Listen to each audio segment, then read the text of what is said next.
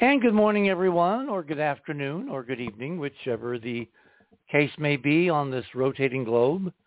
Welcome to another edition of The Other Side of Midnight, that magical time between dusk and dawn, when we cover not just the waterfront, but everything. Remember, everything, everywhere, all at once. Well, we have a really interesting show tonight, a very packed show.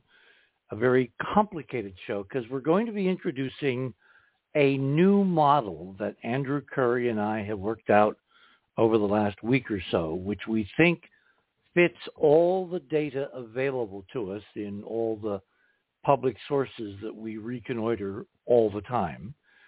And it actually has some elements of prediction, which, remember, science is nothing if it's not prediction. So we're going to be predicting some additional data points that everyone, us here and you guys out there in the audience, are going to be watching for to see if our model is correct. And I'm telling you, it explains so much of the weirdness which has driven me crazy about all this stuff for decades. But that's later in the show. We're going to be going through a lot of very interesting news items, things that have happened on the geopolitical front, on the space front, on the high frontier front.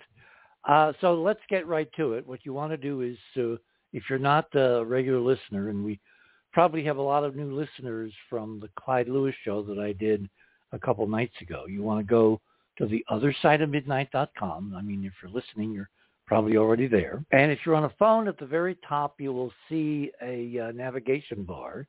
If you're on a computer, it says, in bright green, tonight's show, Saturday, with a whole bunch of people. If you hover over your navigation bar on your phone or over the left-hand side of all those green names, a menu will come up to the right or below.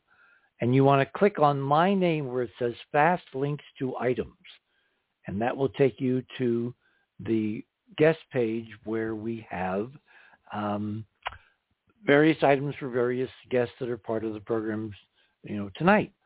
My first item is the UN court in The Hague issued orders to Israel in terms of Gaza to limit deaths and damage. We're now looking at something like 26,000 people killed, half of them children, 65,000 wounded. These are numbers coming from the government of Gaza. I believe the Palestinian Authority is actually issuing these, and they are, closely connected in the other part of the West Bank to what's going on in Gaza. This is unconscionable, and of course the South African government took Israel to the court, accusing it of genocide. The court has not ruled on that, but has given an interim ruling basically ordering a limit to deaths and damage, and that can only happen if there is serious negotiation among all parties, bombing stops. I mean, this is a nightmare. But the reason that we're posting it at the top of tonight's show, because it's my perspective that the only way that the multiple levels of insanity going on planet Earth tonight are going to change, are going to come to a stop, are going to pause, are going to be reassessed, is if the human race is confronted with a much larger problem and opportunity, namely the surrounding reality of extraterrestrial intelligence, both in the form of active players zipping around in spacecraft and doing God knows what, both here and out there, as well as our particular province, which is pursuit of artifacts left by a lot of folks all over the solar system. We can't tell the players yet because we haven't found the libraries. When we find the libraries, and that's only a matter of knowing what you're looking for and then looking, starting with the moon, then we'll know, as Paul Harvey used to say, the rest of the story. So let's swing right into it. This has been a pretty amazing couple, 3 weeks in the space game and the space biz. Item number 2 in my radio with picture section, right under number 1. The Japanese tried to land an unmanned probe, one of many nations and private companies and corporations that are now part of this, second age of space, this moon rush, this kind of gold rush on the moon, kind of like 1849 in California. And there's an awful lot of players sending a variety of spacecraft, all of them at the moment unmanned, although the Chinese are making serious noises about mounting a manned mission in the foreseeable future, next couple of years, if not sooner. We have, of course, the U.S. Artemis mission, which has been delayed. We covered all this in previous shows, kind of centering on the Peregrine unmanned mission that was sent from a private company called Astrobotic, built and put together, assembled, designed, all of that going back some 16 years. And then it launched on the 8th of January, and everything kind of went to hell in a handbasket. Well, we'll get to that in a minute. In the last week, the SLIM mission, the unmanned SLIM, which stands for Smart Landing on Moon, Start Landing Investigating Moon, which is the acronym from the Japanese. It reached the moon, was in orbit, was deorbited just a few days ago, and wound up almost making it to the surface, and then something really weird happened. Gosh, wouldn't expect that. And you can see in item number 2, that's a picture from the Japan Times, which is being reissued by Space.com. The damn spacecraft landed on its head. It literally is upside down, and it actually tipped over on its side because it was not supposed to land according to their design and plan of the spacecraft with the rocket engines pointed down like normal landings are, but it had this very bizarre rotation just above the landing surface where it was supposed to tip over and then plunk down on a slope. And I mean, we'll get into all of that a little later in the program. The point is that it didn't work. And what you're going to find out later is in our model why it didn't work. And the Japanese have come a whisker away from admitting our model is correct. So we are going to get into that in detail as we go through the rest of the morning. In the interim, item number 3, this is the official BBC story of the end, the rather ignominious end of the Peregrine mission. Remember, on the 8th of January, on a brand new Vulcan rocket, NASA launched a mission for Astrobotic, this private company, a robot named Peregrine, which of course is a falcon, which is a code name for Horus. And we did a whole show with the intricacies of the Peregrine mission, its payload, which included little canisters, little capsules containing DNA and ashes of people both deceased and still living, that was going to be landed on the moon, initially at a place called Lacus Mortis, the Lake of Death, which should kind of tell you what the priority of the mission really was. NASA paid Astrobotic $108 million to place 5 scientific experiments aboard the Peregrine mission. There were something like 15 other payloads from like 7 or 8 other countries around the world, mostly mementos, keepsakes, notes, names of people that wanted to be participants in the mission, a wide variety of non-scientific, what would you call it? Well, payloads is the proper term. But only 5 of them were active scientific payloads bought and paid for by our friendly local neighborhood Space Agency. It was launched in the wee hours of the morning of Monday, the 8th of January. And a few hours later, according to NASA and Astrobotic, the fuel system for its own engines and attitude control system on the Peregrine robot, for some reason, sprang a leak. And there were the perils of Pauline as it was cruising toward the moon, and then it was determined that it did not have enough fuel to land on the moon after the leak had really calmed down and was basically a trickle toward the end of its life.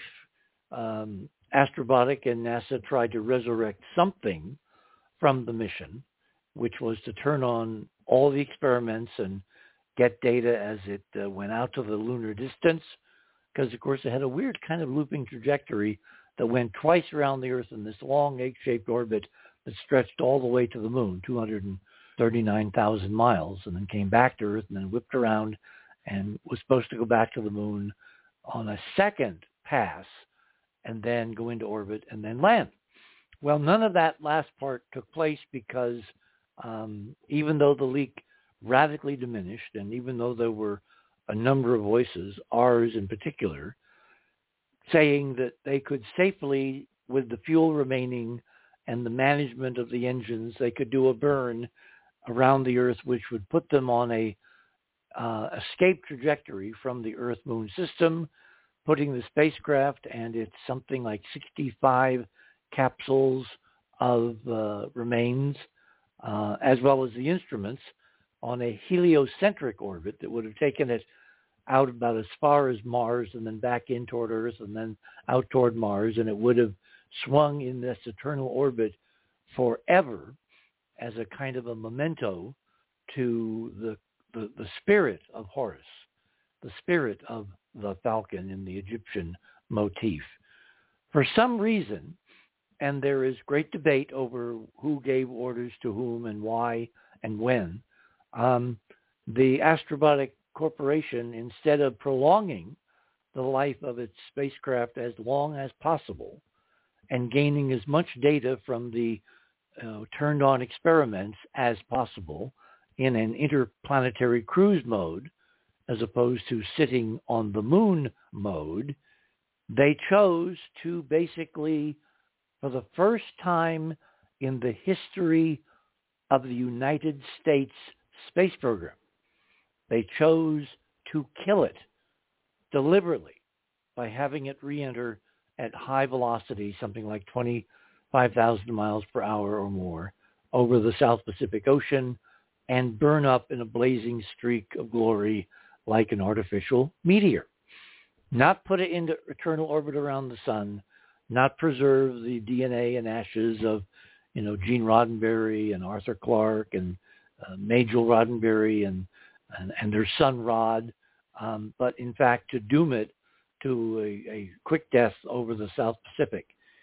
And to this night, we do not know why this decision was made. There are some really dumb excuses, and that item number 3 basically goes through the final, days and hours of the Peregrine mission. I was hoping, we haven't been able to get through to him yet, but I was hoping that we were going to have one of the experimenters who had a payload on board, not an experiment, but an archive, a library, which has been carefully farmed out around the solar system on a variety of unmanned missions by a friend and colleague of the Enterprise mission and of the Other Side of Midnight, Nova Spivack. Nova's been on the show a couple of times. We've talked about his projects to basically place very carefully created archives on thin sheets of impermeable nickel, which are embossed with literal engravings that are a how-to, building step by step by step for a future culture that may not even have as much as a microscope, but they start there and then they move up into more complex levels of the coding, and you basically have the equivalent of Wikipedia or the Encyclopedia Britannica, the entire written history of planet Earth, all of us, all of these nations, and all of our last 6,000 years, engraved through this special technology and process that Spivack and the Arch Foundation has created to create these archives on interplanetary and planetary and even low Earth orbiting spacecraft or high orbit spacecraft that have been sent out from Earth, kind of like that scene in Contact, no, it was Cosmos, where Carl Sagan takes a thistle from the field and literally faces left in the camera and blows on it, and you see all these little thistles blowing out across the field, spreading out. That's kind of like what NOVA's been doing for the last several years in scattering copies of this voluminous and comprehensive ancient human library on missions and vessels and spacecraft fanning out across the solar system. And since he had one of those archives on the Peregrine mission, I thought it would be nice to have him on board tonight to describe in somewhat more detail, how his institution, his nonprofit, is doing this, how they literally created from the ground up the technology which should last in space millions and millions of years. And what he's involved in right now, which is a similar archive here on Earth, one of, I believe, several that he's been participating in, the last which is, I believe, going to be buried in a mine like a mile down with some kind of indicator so folks on top, if there's ever a collapse of civilization and we climb back up the ladder once again to technology, someone will find this. They'll be able to decode the plaques and the stuff on the surface that tell them there's something priceless hidden a mile down, and the process will begin. In other words, if you're trying to recreate a civilization, it might be useful to have a vast library showing you how to do it. And of course, Candy is reminding me I should tell everybody that you're listening to The Other Side of Midnight, and tonight's show is called, as you'll see later in the program, A Piece of the Action for January 27th, 2024. And the reason we picked that name will become quite evident as we move through the evening and then the morning. So continuing, if you look at, let me look at my items here. If you look at the Peregrine lander item in number 3, one of the biggest mysteries, and I guess we don't have Holger yet, one of the biggest mysteries is why, for the first time ever, with a spacecraft that was not only surviving, but was projected to have a useful lifetime based on the fuel, not just of hours, but of weeks, which could have given the scientists at NASA who paid, as I said, the agency paid $108 million to carry those 5 experiments. There could have been all kinds of both scientific data. Astrobotic has a major contract for later this year to send another space to the moon, a robot, much bigger, much more complicated. This one designed to do real, meaningful research into the crucial parameter that has to be present on the moon. Otherwise, no one can talk about realistically lunar bases or cities someday. In other words, looking into the idea of in situ resources, water, nitrogen, hydrocarbons, things like that that are useful both in breathing and drinking and making rocket fuel, and a whole bunch of other things which were first detected and analyzed in some detail by another unmanned national mission called La Crosse, which was sent to the moon back in 2009, and which gave us an amazing inventory of volatiles. These are materials that kind of leak away or outgas or turn into vapor. That's why they're called volatiles. And it turns out that the moon, apart from being a dead, dry landscape, it's basically at the poles, not really anywhere else, but at the poles, north and South Pole, there are extraordinary reservoirs of these materials in frozen form under the ground and even much, much deeper.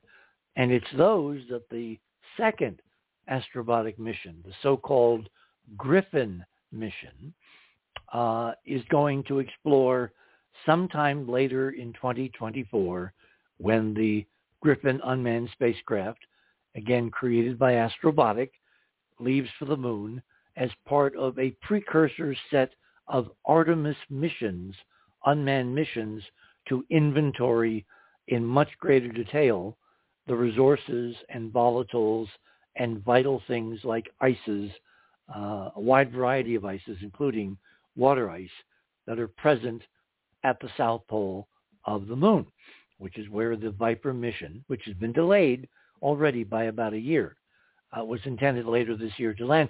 Now, of course, with everybody really focused on the design death of Peregrine, built obviously by the same company, I mean, wouldn't it have been useful for a company which has never launched a mission before, which has operational constraints, communications, scheduling, expertise, wouldn't it have been useful to give the people at Astrobotic in their own control center really invaluable operational, time, working the dials, working the communications, working the instruments, commanding and downloading computers and all that on a real live mission in space, not a computer simulation, but a real mission that somehow they were able to rescue so that the fuel on board was expected to last for weeks, which would have given them invaluable experience. Instead, for some reason, which tonight is really still unknown, we don't know who gave the orders. Legally, it should have been Astrobotic, but there are serious rumors from the industry that NASA simply told Astrobotic to kill it in the crib before it even gets near the moon. And they came out with all kinds of dumb and stupid excuses about not wanting to clutter up cislunar space. Does anybody have any idea how many million square miles there are between the Earth and Moon in a volume that's the size of the lunar orbit? A huge sphere, 250,000 miles in I mean, their excuse was infantile, juvenile, silly, and stupid, and obviously a lie. No, there was some other hidden agenda which demanded for the first time in NASA's entire history that a working rescued spacecraft capable of giving all kinds of crucial real-time information was deliberately commanded to be destroyed. Wonder what was really going on.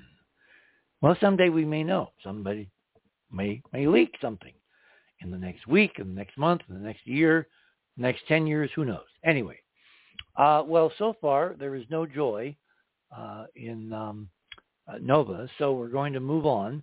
We're basically almost at the bottom of the first half hour of the other side of midnight. When we come back, I'm going to, you might want to look at item number 4, because this is directly where I took tonight's title of the program. This is a very, very interesting episode of Star Trek original series. And when we get into the content of tonight's show, you're going to see why I chose it in concert with Andrew to describe this new model for why all of these weirdnesses that appear to make no sense unless you have a meta model make no sense at all for what is really going on. But we think, and you'll be the judge, of course, if our model fits the data better than any that has come before. And again, the essence of good science is that the model should predict something, or if you're really lucky, more than something, more than one something. some things, plural. So we will see. Okay, moving on. Item number 5. Got about 5 minutes to the bottom of the hour. Another major story coming out of space in the last couple weeks revolves around NASA's unmanned OSIRIS-REx mission to the little asteroid, about 1,500 feet across, orbiting well out there in the asteroid belt every, 3 or 4 years, called Bennu, which, of course, is, again, another name drawn directly from Greek mythology, the so-called Bennu bird, which is the namesake and the origin of the whole concept of the phoenix legend, the bird that immolates itself in its own ashes and then rises newborn as a new incarnation of the phoenix. Well, the phoenix mythology comes directly from the ancient Egyptian mythology of the Bennu bird. So, when the Bennu mission several years ago was launched and took several years to get to Bennu in the asteroid belt, and then was commanded into orbit to spend a couple years flying various circles around this tiny, relatively tiny, kind of like skyscraper size, 1,500-foot asteroid, which looked really very un-asteroid-like. It did not have a potato shape, didn't look like anything that, comic book artists or, movie writers and producers and directors and television producers and all that have portrayed to the American people and around the entire world of what asteroids look like. Bennu, in fact, looked like a truncated cube octahedron, which, as I described on Clyde Show on Thursday, is basically a square. You've got 4 straight sides meeting at 90 degrees, and from both sides of the square, top and bottom, you have a very elongated pyramid, which comes to a point. So it's got 4 sides sloping down to a point, symmetrical around the midplane, which is this 4 square shape. That's called and the one that Bennu looks like is really heavily eroded. The top points have been whacked off, constant meteor erosion over probably millions of years. So you've got the remains of the central part, the equatorial part, missing the top and the bottom.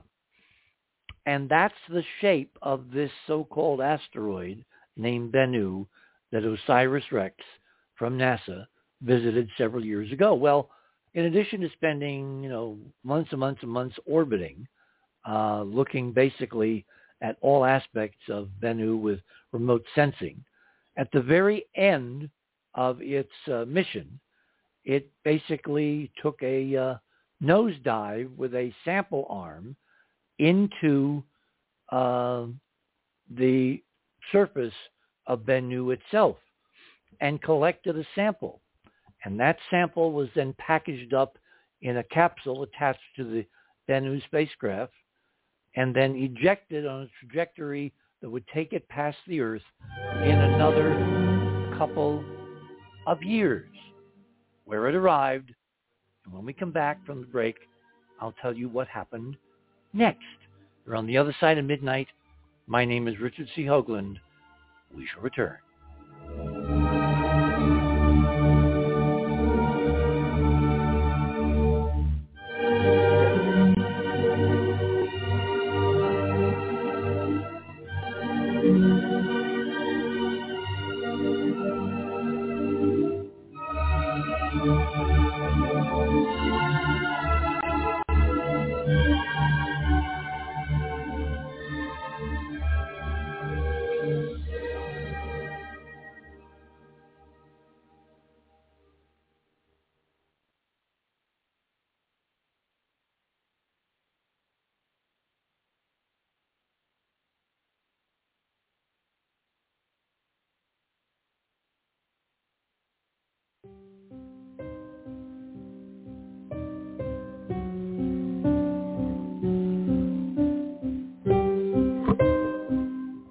welcome back, everyone, to the other side of midnight for this Saturday, January 27th, 2024. You're listening to a piece of the action on the other side of midnight, and there's a reason for adopting that original Star Trek, very interesting, and as you'll see, relevant episode. So, resuming. So NASA sent this unmanned spacecraft called OSIRIS-REx, which stands, of course, Osiris is Orion, and Rex is Latin for king. Osiris, king, Osiris, one of the mythical god pharaohs of ancient Egypt, maybe, 30,000 years ago, give or take, depending upon who you talk to.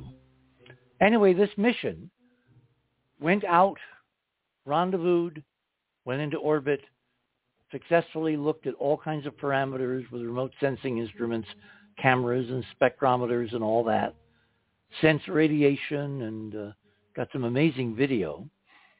And then at the very end of its mission, it plunged this sample collection device, like a long telescoping arm with a dustpan at the end of it, into the asteroid, kicking up a huge amount of material, closed the pan, brought it back into the spacecraft, inserted it in a capsule which was designed to separate from the mothership, part on a trajectory aimed at Earth eventually.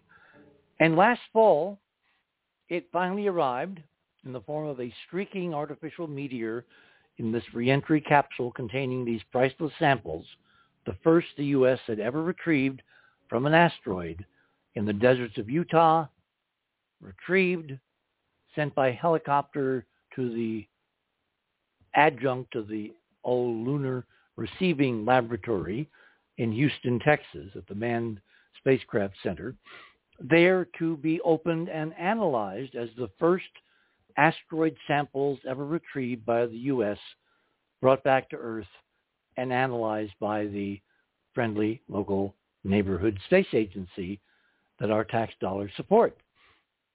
And therefore, there was a problem, because for 4 months, NASA claimed couldn't find the right wrench or screwdriver to get into the canister to open it up in a sterile environment, in a clean room, in a clean, sterile glove box. And so we waited and waited as weeks and months went by. And after 4 months, eventually, NASA said just a few days ago, well, we finally were able to create the right tools, et cetera, and we opened her up, and that is my item number 5.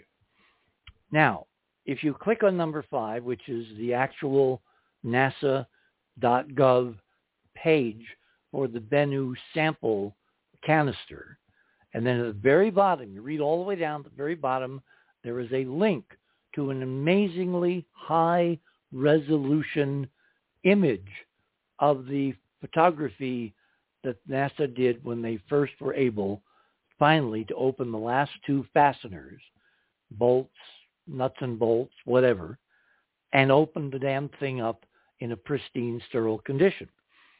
And what I have done over the last week or so is I have lifted several close-ups from that image, that official NASA image, which are items 6 and 7 and 8. And one of our guests tonight in the second hour, Ruggiero, also has taken some and will be talking to them in terms of his expertise, which is doing really detailed drawings.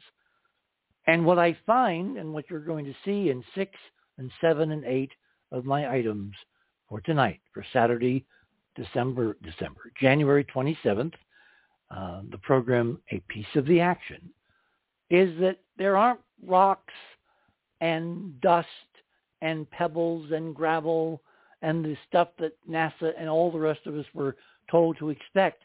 No, there are more obviously, blatantly technological artifacts in this sample canister in color. All I've done is increase the saturation. Those are the real colors of the real stuff in the pan. And in item number 6 in the upper left, you can see something that frankly looks exactly like an old corroded lithium-ion battery, complete with a little gold glint at the top where the sealing in the factory of the battery normally takes place here on Earth. In the bottom left of that picture, there is circuits, actual printed circuits, geometric, on the surface of a kind of cube-like object, and on and on. Item number 7, the circle in the bottom right, that's one of the, very resistant bolts or screws or whatever held this thing together. The light area in the upper left is the insulation in the pan, which was basically padding. So when the scoop reached down and picked up the samples, they weren't simply jostling around in a metallic, container, which might break them or damage them in some way, but they basically bounced in zero gravity off the cocoon-like layers of insulation and soundproofing and foam. It's kind of like a foam. It absorbs impacts and all that.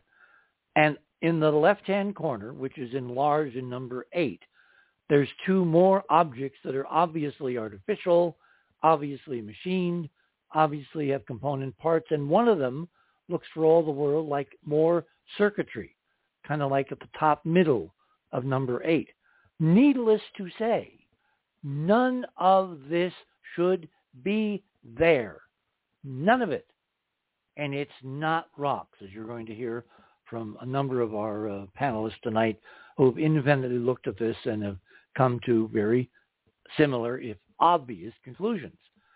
So it's now, obvious in hindsight that the 4 months that it took for them to find the damn right screwdriver, I mean, the cartoons and the late night jokes and all that were merciless. NASA can land humans on the moon half a century ago and it can't find the right screwdriver to open its damn can. I mean, went on from there.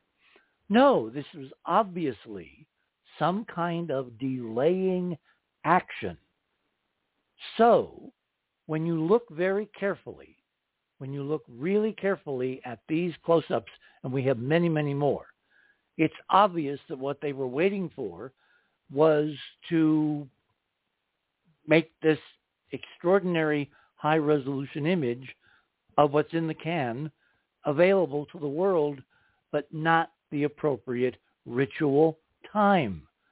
There is some kind of ritual calendar clicking in the background, inexorably counting down to disclosure, both in the area that I specialized in for the last 30, 40 years, which is artifacts left by a whole bunch of folks out there all over the solar system, big and small, architecture, arcologies, and now micro machines and circuits retrieved from something that everybody thinks is an asteroid, but of course, in fact, is what we said it was all along. One of these ancient spacecraft habitats, a ship, endlessly now orbiting the sun like a derelict, waiting for us, humans on Earth, in this era to reach out, bring samples home, and try to figure out who they were, how they lived. Did they leave us something even more interesting than junk? Are there libraries in these ancient spacecraft?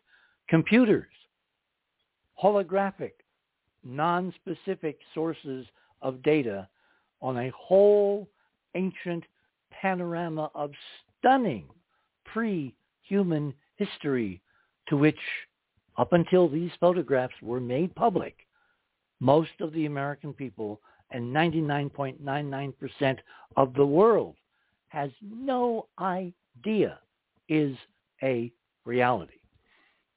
Which brings us back to SLIM. Because if you look at item number 9, click on it, make it bigger. In the Japan Times a couple days ago, there was a story, which is actually posted as my item up above. Let me go back and give you the number. It's item number 2. That is from the Japan Times as copied and reposted by space.com. Well, there is an extraordinary new aspect to the crashed kind of slim mission on the moon. Because if you look at that image that was released a couple days ago at this new press conference by JAXA, which is the Japan Space Agency, they released a photo taken by one of the two little rovers ejected from the SLIM spacecraft as it was descending the last few hundred feet to its bizarre upside-down landing. And they were ejected apparently before the spacecraft turned upside down, hit the ground. And they have cameras. And the cameras had links directly to the NASA JPL Deep Space Network. They didn't have to route their signals through the upside-down lander. So they were able to take pictures of the lander apart from the lander by basically sitting on the lunar surface a few feet away and taking a set of images, one of which they released, as I said, a few days ago. And as you can see at the very top of the inverted spacecraft, there are supposed to be two engines. One of them is missing. It turns out in the last few hundred feet of the landing, something extraordinarily bizarre and weird and impossible happened, and it ripped off one of the engines, producing unbalanced thrust beyond the control of the attitude control system. And so the spacecraft, since it was basically almost standing still, the last couple hundred feet, it came down erratically. It apparently hit and rolled. And the Japan Times, quoting the JAXA management, and the wording is right there, Japan Times adds that Sakai, who was a member of the SLIM management team, the Japanese team, said that the loss of the engine was the result of, quote, an undisclosed external factor. Adding a camera had captured an engine nozzle lying separate on the lunar surface. The team, according to the Japan Times, is continuing to analyze the cause of this impossibly unprecedented space history failure in an effort to land a robot on the moon. So at this point, let me go to my panel, because we have some really good panelists with us tonight. What I'm going to do is to go back up to the top of the page. Remember, hover over the navigation bar on your phone, and you will see a list of tonight's participants. Holger Eisenberg is with us. There's also a fast link to bios if you look under the fast links to items in that navigation bar. And Nova has a sterling background in space science, engineering. He's an imaging specialist. He was the first to call to NASA's attention that they had put out the wrong color of the original Viking imagery from Mars. And he's currently working in Silicon Valley for mainstream companies that we don't need to mention tonight. Holger has been following both these missions, the Peregrine mission and the SLIM mission, and has some really interesting things to add to our conversation. So without further ado, Holger, what is your assessment of this bizarre series of events? About the image from the small rover during the SLIM landing, that I saw it as the most colorful image received from the moon so far, with the gold Mylar foil spacecraft in the background. There is a nice lit lunar surface in the foreground. Of course, a bit unfortunate head first landing. And adding to that, simulation gamers who went through the Kerbal Space Program years ago, they remembered a similar photo as start screen from this game. That was the start screen of the game Kerbal Space Program, a space simulation game, around 2015, where a really similar scene was shown with. Well, frankly, if the Japanese based their design of their spacecraft off this Kerbal, space video game, they were nuts. Because any engineer could have said, if you have a problem, it's going to roll. Why is it going to roll? Because it has what was called in the trade a very low moment of inertia. The ancient Surveyor spacecraft by NASA, which landed successfully on the moon, Surveyor 3, which landed on, let me do a parenthetical here, the design of the SLIM lander was supposed to land on a slope of something like 10 degrees. Surveyor 3, which looked nothing like the SLIM lander, which was a big tetrahedral, three-legged stool with arms that stuck out, booms. Those booms were deployed when the rocket thrust it toward the moon on the final, third burn to give it escape velocity to reach the moon. It created a really what we call high moment of inertia. For people who don't imagine what I'm saying, remember all these high wire walkers, both in circuses and some of these daredevils that walk across canyons, whatever, and they're walking on a single, cable, very narrow cable, and they have this huge, long pole. Why are they carrying a pole in front of them? Because it changes their moment of inertia to where if they make a misstep or there's wind or whatever, by rotating the pole up and down, they can basically balance themselves on a very tiny cable and not fall off and kill themselves. The Japanese designed a spacecraft that almost was destined to have problems because it was small, compact. It's kind of like that old joke when you fall off your horse, tuck and roll. Or if you're a ballerina, or if you're an ice skater, doing some kind of demonstration or showmanship or whatever, inevitably you will see skaters tuck in their arms and spin very fast. And when they fling out their arms, their spin radically is reduced because their moment of inertia, as it's called, is increased. Had the dumbest damn design, particularly if they want to land not on the flat, but on some kind of sloped surface.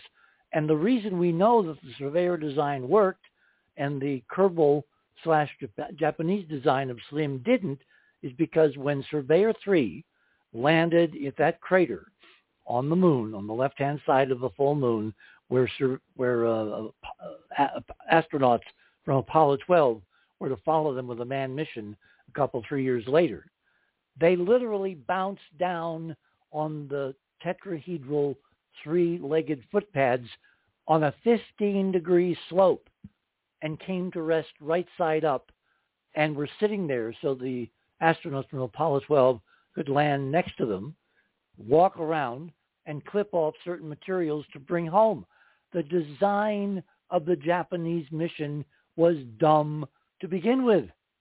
And you want to ask yourself, given that we've got decades and decades, 50 years of space experience, why would engineers, even of another country like Japan, strike out on their own, take a design from a damn video game, and not use the tried and true design of NASA that's a half century old and has been proven in a series of stunningly successful unmanned missions at the dawn of the space age? And I'll bet, Holger, you have no answer to that, as I don't have any decent scientific or engineering answer. Go ahead. Well, it was designed to rotate on landing. It was designed to topple on landing by 90 degrees. Unfortunately, it exceeded it by another 90 degrees. So it was not a... Well, it not only that, but it twisted sideways, so it landed on its side, and the solar panels, which were supposed to be facing up, are now facing to the right in that image, from the Japan Times, space.com, and they lost power on landing. The battery started draining because, of course, the panel was not recharging them. So they shut everything down, and they're waiting for, I think, later this coming week, the moon will rotate. The idea is, now that we see the geometry, the sun will eventually move around to that side of the spacecraft. We'll be able to recharge the batteries, and they'll get maybe a week or so of useful something out of a 2-week planned mission. Because, again, in a very anomalous fashion, all of these robotic missions, the Indians, the Japanese, the Astrobotic mission, they're all being designed to die after the end of the lunar day, after 2 weeks, after sunset. And yet, 50 years ago, 1966-67, Surveyor, when the dawn came up, it came back on the air, and NASA was at the end trying to figure out how they could command it to turn itself off, because it was dominating a limited range of frequencies they needed for successor Surveyor missions. And I actually joked with Homer Newell, who came to see me at the museum in Springfield during this period of time. He was the deputy administrator of NASA. And I said to him, Homer, you're going to have to send somebody up there with a damn stick to beat it to death.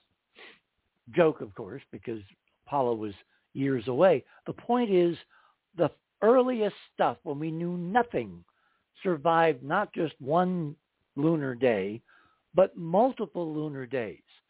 And the current stuff, where we have this huge database of data on how to survive on the moon, state-of-the-art technology, better batteries, better insulation, better everything by orders of magnitude, they can't get the damn things to survive even one lunar day. And what's wrong with this picture? But here with the SLIM landing, it's expected to wake up on February 1, because from the orientation, the solar cells will receive light soon after or during. Well, that's because the moon is rotating and the sun's going to go around to the side where the panel is now facing, right? Yeah. But after sunset, it's not going to wake up again. So they'll have less than a week in a very unusual position because of a dumb design. How do I know? It's not me talking. It's NASA's database. You do not design spacecraft with tiny moments of inertia. You want them as big and wide as possible so they will not rotate easily. Anyway, enough of that belaboring. Please continue. Yeah, it's the sunset is on January 31, and then it will receive light, charge the batteries, and the expectation is to be able to switch it on during the beginning of the night, then on February 1 or shortly later, apparently to cool the system down, that it is not overheating when operating. So that is. So are the Japanese now saying that they intend to try to wake this thing up when the second dawn comes up in like 3 weeks? No, on February 1. On February 1, the night is beginning in that location, in the landing location. Right. And then they directly plan to wake it up during the night, apparently. During the night? Yeah, because it is the night on the third quarter of the moon, okay. So still in the position with reception to Earth. So the idea is they're planning to recharge the batteries, which I presume then would run heaters until they run out of battery power. Is that the idea? During the night? That's the plan I heard in the press conference. Well, they're trying to get their missing week back, which is a good improvised plan. But unlike the folks at Astrobotic and NASA, who basically ordered Astrobotic to kill Peregrine, the Japanese are going to try to keep their mission alive as long as possible. Isn't that interesting? That's the meteor ending from Peregrine. That was indeed a bit surprising. But all about this timeline, this strange month, starting with the Peregrine 1 launch and the Osiris capsule opening on January 11th. and then the Japanese landing, unfortunate landing. But I looked up the previous Japanese missions, and they had their biggest success was asteroid sample returns twice in 2005 and 2020 from Ryugu asteroid, and from previous in 2005 the other asteroid. And that mission was named Hayabusa, and Hayabusa means in Japanese peregrine falcon. another peregrine this month. Well, they all share the same mythology, even though Japan is light years away from ancient Egypt. Isn't that interesting?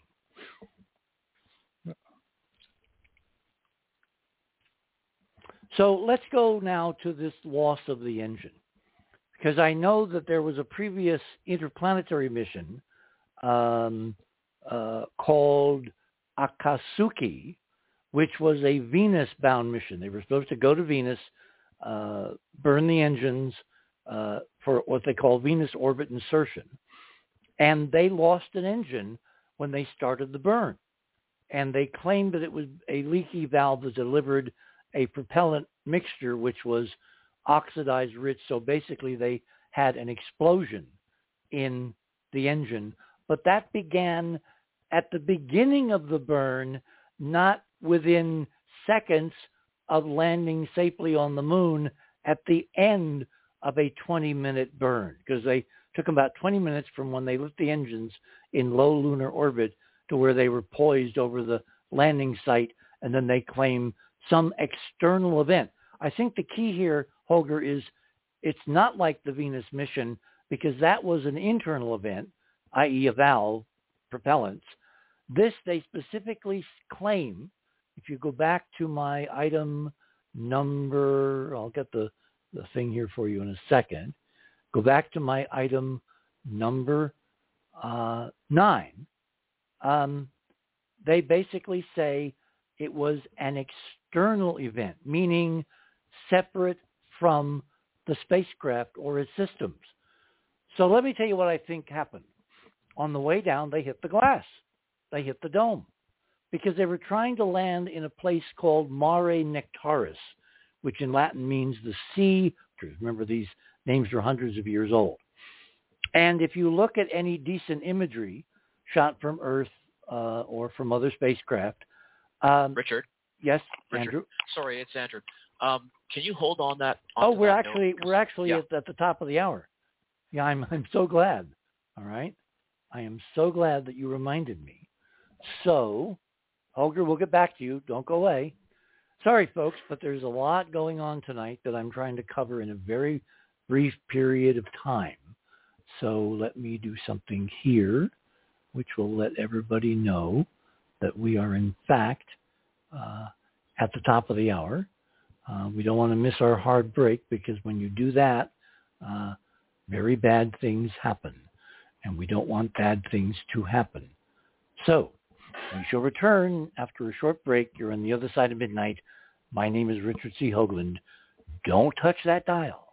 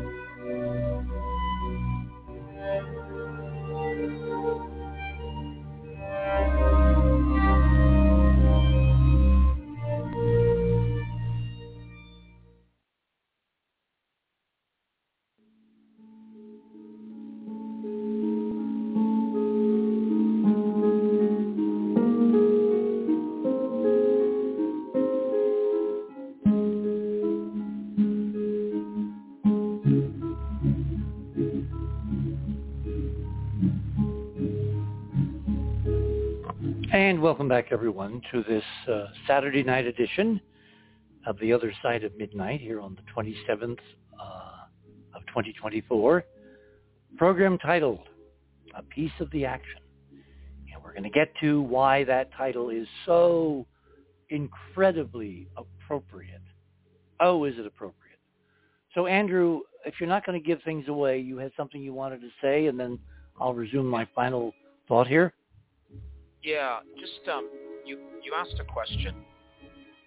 I think it was just out loud, but it was definitely asking Holger as well. And you said, well, why are they making these spaceships sort of like they're almost designed to fail? Yes. Or at least, yeah. And we've been I've been thinking about this and tossing it about, and it reminds me of these robotics competitions that they'll have in high schools or universities where everybody has to come up with their great idea, and then they all go to this competition and then get judged of who has the best concept. And so, my thought on this is that, well, this is deliberate, in my opinion, and the limited life feels to me, and again, conjecture, but like they're under contract to do this, but they're not allowed to have it up there very long. Now, we can get into maybe a little later why that might be, but also, are we seeing the beginnings of competition about positioning who's going to have the best delivery system? It feels like there's a scrutiny going on here. In other words, you're saying nobody can be that dumb unless by design. Precisely. That's what I wanted to say. Well, that's an extremely important point. Holger, yes. Point, and especially you remind me of a tweet on Twitter I read a few weeks ago about a NASA contractor I don't want to name here, but who proudly tweeted about a student competition with an engineering competition to create a machine which throws a sheet of paper into a waste basket. And for a simple task, you would think, but the requirements written down stated how many steps you needed to do, minimum steps in the machine, 10 steps or so you had to proceed to invent artificially, make it more complicated than needed, and then build this strange machine and then compete with others who built an even stranger machine, and finally someone won it. And maybe we used to call those. Remember, we used to call those Rube Goldberg devices, unnecessarily complicated for the sake of being unnecessarily complicated. Yeah. So part of this might be, if you look at it on a really crass level, you could say, well, if you're turning this into a quote unquote student competition, then you're just mining intelligence. You're basically trying to get things on the cheap, from smart people, young people who are coming up. So there's one way to look at it. Like, who here has the potential to really drive our programs forward in whichever country? Well, aren't you also looking for personnel to recruit as part of the team down the road? Exactly. So you could be this could be like a huge, Uncle Sam wants you, so does, whatever country we're talking about here. Yeah, like really it's not a soldier recruitment, but it is it's brains. So that could be part of it. But and another part of that could be is how adventuresome can these creative people in the sciences get? Let's find out. Maybe that's why there's these superfluous projects, because it could come a breakthrough. Well, you know what they used to call this? Headhunting. Yes. You'd send recruiters to colleges or even high schools, if they were elite high schools, and you'd kind of focus on those folks that had potential that you could see forecast would make real contributions.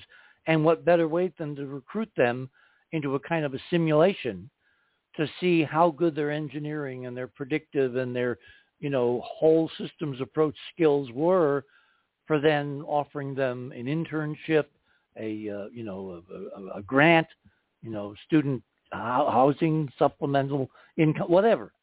So you're basically trying to look at your workforce, your future workforce, almost at the crib level, to bet on the right horses for when things are going to get really, really interesting down the line. Yeah, and the reason why it sound like science. No, but it is trying to open up new waves of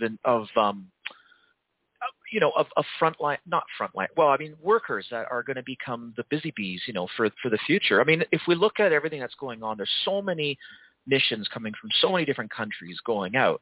And, you know, even the Indians were so proud of how they can do it on the cheap. You know, maybe they take a little longer getting their ships to the moon, but they are working on making things cheaper and doing things more efficiently, right? And we know that the Indians have, you know, incredible technological brain power in their country. So, yeah, I think it is science, Ron. I think it's a little bit of the frontier science. Well, I meant this particular example. It sounds more like professional wrestling. You pick the winner ahead of time. And then could be that too. But why not have them do something real as opposed to a make-up Project Rube Goldberg device that no right engineer in their right mind would ever design? Because they don't have to. Yeah. Or Ron, this is distraction. Just more. I know I didn't mean to cut you off, but it's just more. I cut you off.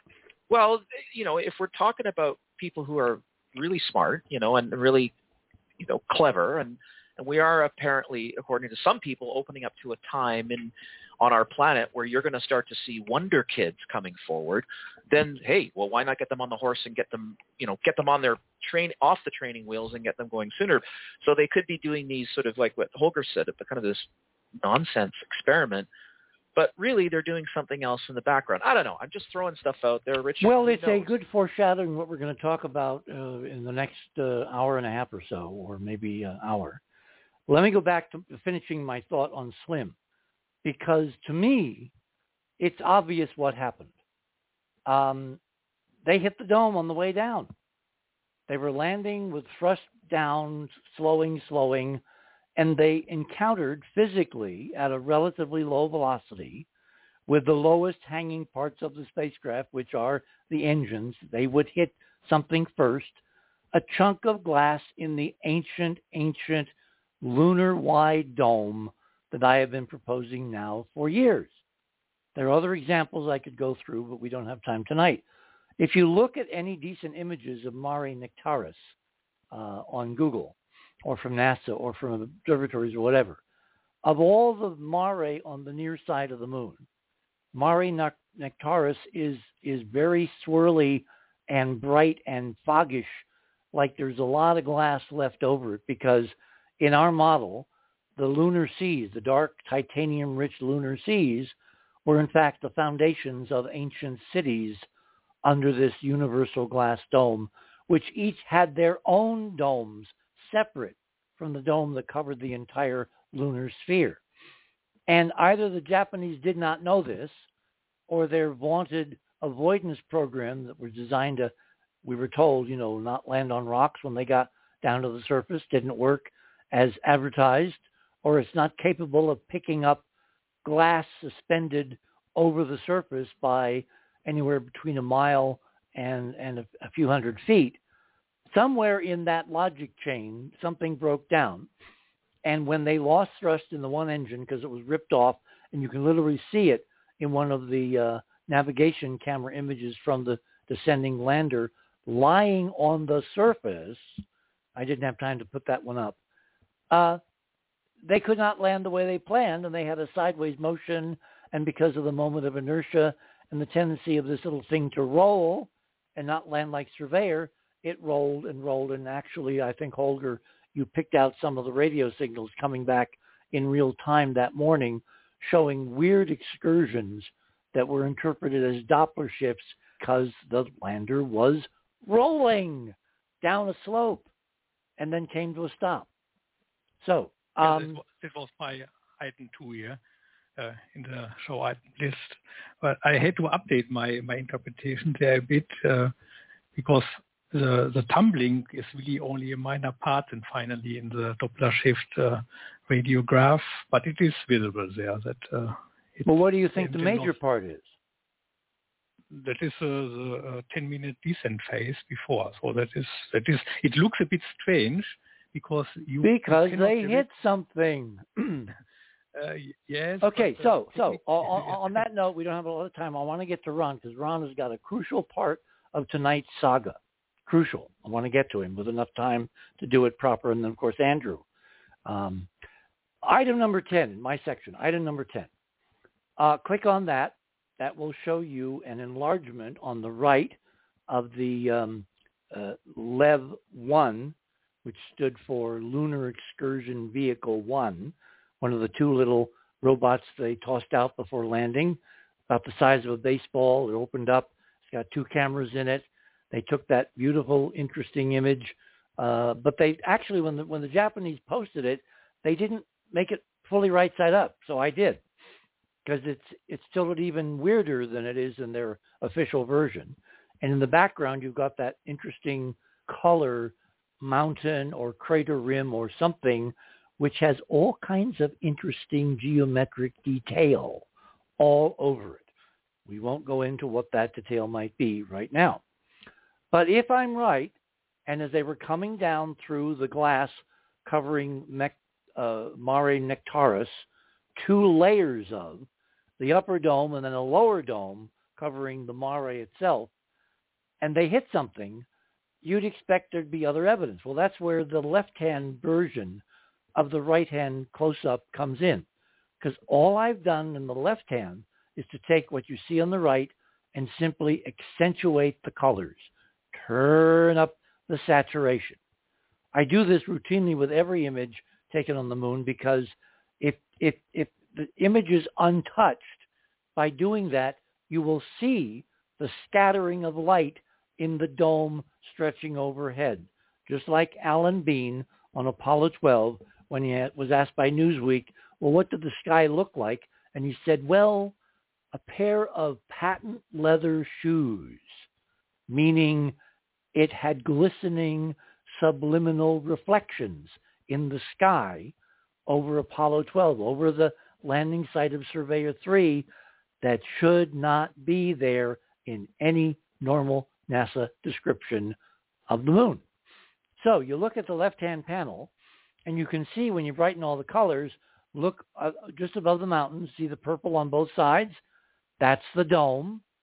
Look around the bottom of the spacecraft, which of course is up on top. Look at the one surviving engine. The first thing you see is that someone has carefully clipped out around the details on the back end of this spacecraft, upside down, and inserted pure black. But instead of carefully, artistically masking out every little bump and protuberance and instrument and engine bell on Slim, they did a quick and dirty, cheap, lazy method. They used a clip tool, and they simply clipped, and you can see the square jaggies that are left. Look inside those jaggies. What do you see? You see astounding, separate, glistening, scintillating points of prismatic color. These are the rainbow scatterings of the glass in the dome, and they hit one of those little points of light seen from the surface. It knocked an engine off and caused them to land, as my grandmother would have said, cattywampus. Model predict, model confirmed. And then, of course, in item number 9, what does the official Japanese space agency say? The loss of the engine was the result of an undisclosed external factor. They're doing it, Emily Dickinson. They're telling us they hit the dome, but they can't tell us they hit the dome, so it's an undisclosed, meaning they're keeping it secret, external factor. Gentlemen, reaction? Well, that could mean that they were talking about bouncing around on the surface when they got there, and that knocked the engine. No. The engine came off halfway down. You can see it on the ground before they land. Get the timeline straight. Yes. No, it was knocked off by hitting something. And there's nothing above the moon unless you're going to posit Klingons who tried to shoot them down, which is not in my model. Yeah, okay. Andrew? Holger, go ahead. I've seen lunar reconnaissance orbiter images from the landing site, pre and post landing, are published now, and you can see that there's a large, about hundreds of meter diameter white surface area after landing, which was blasted away by the thrust hitting the ground. And that means much dust was wheeled up, most likely, and maybe something else, and that was hitting the engine nozzle. Could be. No. You know how we know? Because of the landing of the Apollo missions, you only got dust when you were down to about 20 or 30 feet, not hundreds of feet in the air with engines that were nothing compared to the lunar module, because the mass of this spacecraft was basically, like a small car, not like the lunar module, which was much heavier. So no, each of these objections goes away. They hit the damn glass. So let me go to item number 11 and 12 and 13. Item number 11. As all this is going on, there's a sudden rash of op-ed pieces. The op-ed stands for opinion editorials in a variety of news media, on the web, in major papers, on television, basically asking the question, NASA wants to go back to the moon, but is it worth it? In other words, there is a rising chorus of opinionated pundits who are all together simultaneously in media all over the world, basically questioning NASA, the Artemis mission, by metonymy, Elon Musk, his Starship missions to the moon. Somebody's making noise. Please stop. And it's simultaneous with these so-called problems with modern 21st century technology of doing something and failing that we did routinely half a century ago. Which brings me to item number 12. Tonight in orbit, there is a little unmanned spacecraft called Barry 1, launched by a company called IVO, based in North Dakota. And they launched on November 11th. The idea was they would put this into a relatively low Earth orbit, 300 some miles up, 350, 320, something like that. And then they would wait several months as it outgassed and the Earth's atmosphere, subtracted the energy, and it spiraled closer and closer and closer to Earth. And then, at some point, months after the launch, allowing this degassing time and this atmospheric, basically baseline data, they would turn on an extraordinary, exotic, hyperdimensional space drive called a quantized inertial drive, or a quantum drive, based on some theory and experiments they've been doing for a very long time, several years now. And they would attempt to change the orbit of a spacecraft that has zero conventional rocket engines encumbered in it of any kind. It's a rudderless, propellantless, engineless can. Ron the other night said it was like a can of Campbell's soup. I said, well, probably a big can of baked beans. In other words, if the orbit changes and it cannot be attributed to air resistance or some other, God intervenes or something, the only thing that can explain what it's doing, if the orbit is changing, quote, by itself, is that this engine, this technology, this stunning hyperdimensional technology actually is working. And Greg Ahrens and I have been monitoring this set of developments through links to the actual NORAD and NASA tracking system all over the world.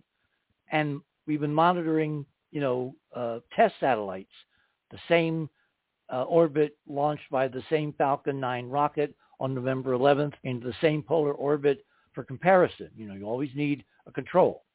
And what we found over the last 3 days is they apparently have turned this incredible hyperdimensional space drive on because the descent of the Barry 1 spacecraft has stopped. And the perigee is now being raised several feet every orbit. And over the last 3 days, it's raised almost a mile. And the apogee, the high point, is also going up by almost a mile. In other words, it's working.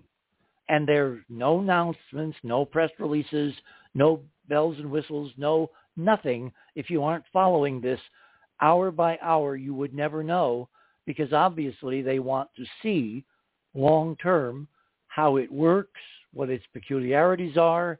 The intention before the launch that the company said was to raise the orbit by 60 statute miles.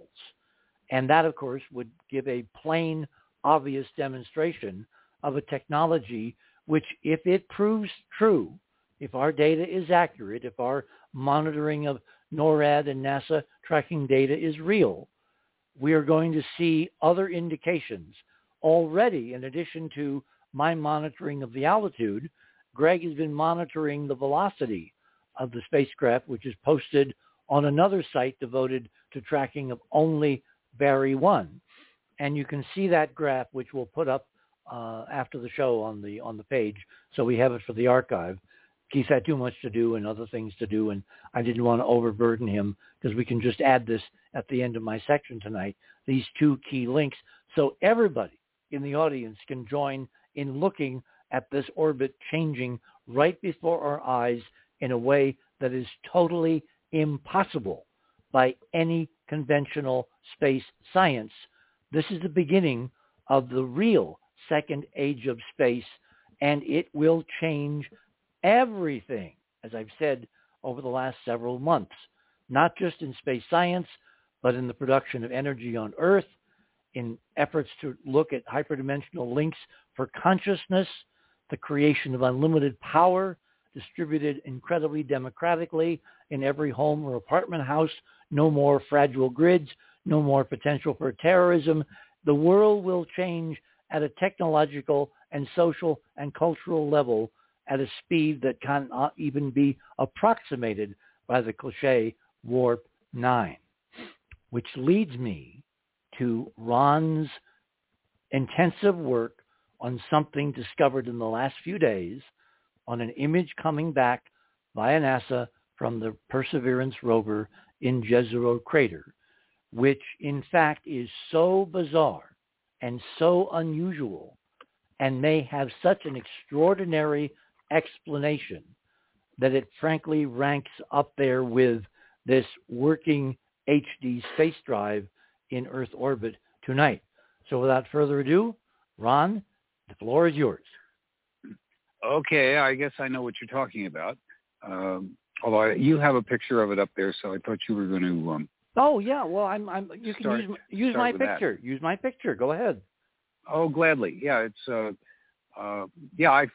Holger has a wonderful. Holger, are you there at the moment? He might have taken a biscuit break or something. Okay, I was going to. Holger, when you come back. No, I'm here. I'm here indeed. Yeah. Oh, okay. My question is, I saw your picture featuring the same little anomaly, soon to be described to everyone. And as usual, it's impeccable. Wonderful work you do, but why is your picture bigger? I mean, the frame is larger. By the way, the object we're talking about is in my number 13. Number 13 of Hoagland's items. Click on that. Yeah. Yeah. And it's, but in Holger's version, it's, yes, there's some, they were pointed more or less into the sunlight. And so you might think there'd be all sorts of refractive effects and things like that, because certainly we've seen enough of those, especially from Percy. They're much more noticeable because basically all of Percy's cameras are color cameras. Other than that, it's pretty similar, just upgraded to Curiosity. And the color, makes it more obvious. I mean, and I've been fascinated with those from the first days because they're intriguing just because of the color. And this is different. It's different. I don't care. NASA has an explanation that says that it's just a refractive thing involving reflecting off of the lens or something. And there's a longer. You mean the lens of the spacecraft? Lens of the spacecraft, yes. That it's an anomaly caused by the refraction, which we've certainly seen plenty of in those cameras. But this one's different because it's sort of bonded to the surface that it's on. And I'm still waiting for Holger to answer why his picture is bigger. I know you go back to the sources of the sources for your image work, and your picture of that. Because on my website ario.info, I combine multiple subframes. In this case, I guess it was 4 subframes from the sensor into a single image. Because the subframes are transmitted individually because they are limited in size on the rover operating system, and they cannot transfer the full frame image at once. That's the reason they split it up, and I recombine it. And on my website and other images, at the same time, they also send a lower resolution frame in parallel, and that explains the 2 different versions. Oh, thank you. Yes, well, your work is impeccable as always. But in any case, this thing, if anybody hasn't picked up on it, it looks like a little rainbow. I know Richard doesn't like the word rainbow. It's not a rainbow. There's no red. Okay. Where's the red? Oh, okay. Well, it was easier to spell rainbow when I tagged the image of mine than it was to spell iridescence. So Ron, I agree. It is a rainbow. It is caused by a prism, but I'm seeing it's just sunlight coming from the front because the image is almost pointing into the sun. That is special here. No, it's not. Look at the shadows. The sun is at the 11 o'clock position above the field of view of the camera, because the camera is under a shelf. It was taken by 2 separate cameras, the hazard cam and the navigation cam, which is up on the mast, and it shows in both. But the hazard cam is not seeing the sun. That's why the shadow of the arm sitting there on the left-hand side, that's the arm on the front of Perseverance. That's the base of it. That's why it's so dark and you see so much noise. That patterning is basically noise just above the light level that the camera can't resolve detail, because it's basically dark because it's facing the camera, which is opposite to where the sunlight's coming from. And when you look where the shadows are coming from, that other camera, that hazard cam, is not seeing sunlight at all. The object is glowing. It's intrinsically luminous. In fact, it's the most incredibly luminous feature on the whole landscape. It's multicolored, and it appears to be surrounded by some kind of glowing nimbus, which is suspended in midair all around it, which you can faintly see, that's not even attached to the object. It's almost, and Ron and I were kicking this around, it's almost like this object is surrounded by some kind of, people are going to roll their eyes, force field, which is faintly visible for everybody else. Yes. Faintly visible around this object. It's like nothing we have ever seen from any mission, Curiosity or Perseverance, or any previous mission on any part of Mars. And if it was caused by reflections or sunlight dazzling the camera, you'd expect to see these all over. This is the only object, and I've looked at thousands of images from Mars over the years, and Ron similarly. This is a unique object built in layers with geometry, internal geometry, which is striking in its own. In fact, if you want my conclusion, and there's all kinds of other artificial objects in this frame, to the left of this glowing thing, as well as toward the top of the frame, further away from the spacecraft, the rover and the camera. This looks like something that someone of a much, much later era of civilization on Mars tried to protect, to preserve in the field, in situ, as an eroded object from a much, much earlier era. And its technology, however it's driven, is still working, like the technology and engineering and science in the IVO hyperdimensional space drive working visibly tonight in Earth orbit. Yeah, well, I'm not comparing it to the I am space drive. I'm watching it. No, go ahead. No, I'm just saying the technology. Remember, the flip side of yeah, space, but it's not necessarily the same. Oh, no. I'm not saying it's a drive. I'm saying it's an engineering technology which, in this case, can create something to preserve something and use as a space drive. It moves something, but they're all part of a much bigger equation. Yeah, well, unlike the norm, I have a crazier theory. Because I think there is some mineral on Mars that is fairly common there, and this can happen. I've seen it. The limited knowledge we have of the mineral makeup of other planets, asteroid stuff, and so forth, that we don't have here for some reason. By the way, we are bypassing the break at the bottom of the hour because I don't want to interrupt this. Oh, good. Go ahead. Okay. Yeah, thank you. The situation is that there is some mineral there which reacts strangely in our minds to light. Well, hang on. Let me posit something else. When I first saw this, I didn't see the nimbus or the field around it. I looked at the geometry, the multi-layers. Look at it; it's got parallel layers. You'd think, sedimentary rock. No. But other materials can be put in layers that are artificial. Then I said to myself, well, given that Percy has spotted all kinds of bright objects on the surface of Jezero that are so much brighter than we've ever seen before, and we attributed them to pieces of the dome literally falling on the surface, suppose this is a chunk of the dome overhead. Now, when we say dome on Mars or around the moon, we're not talking simple inverted glass salad bowls.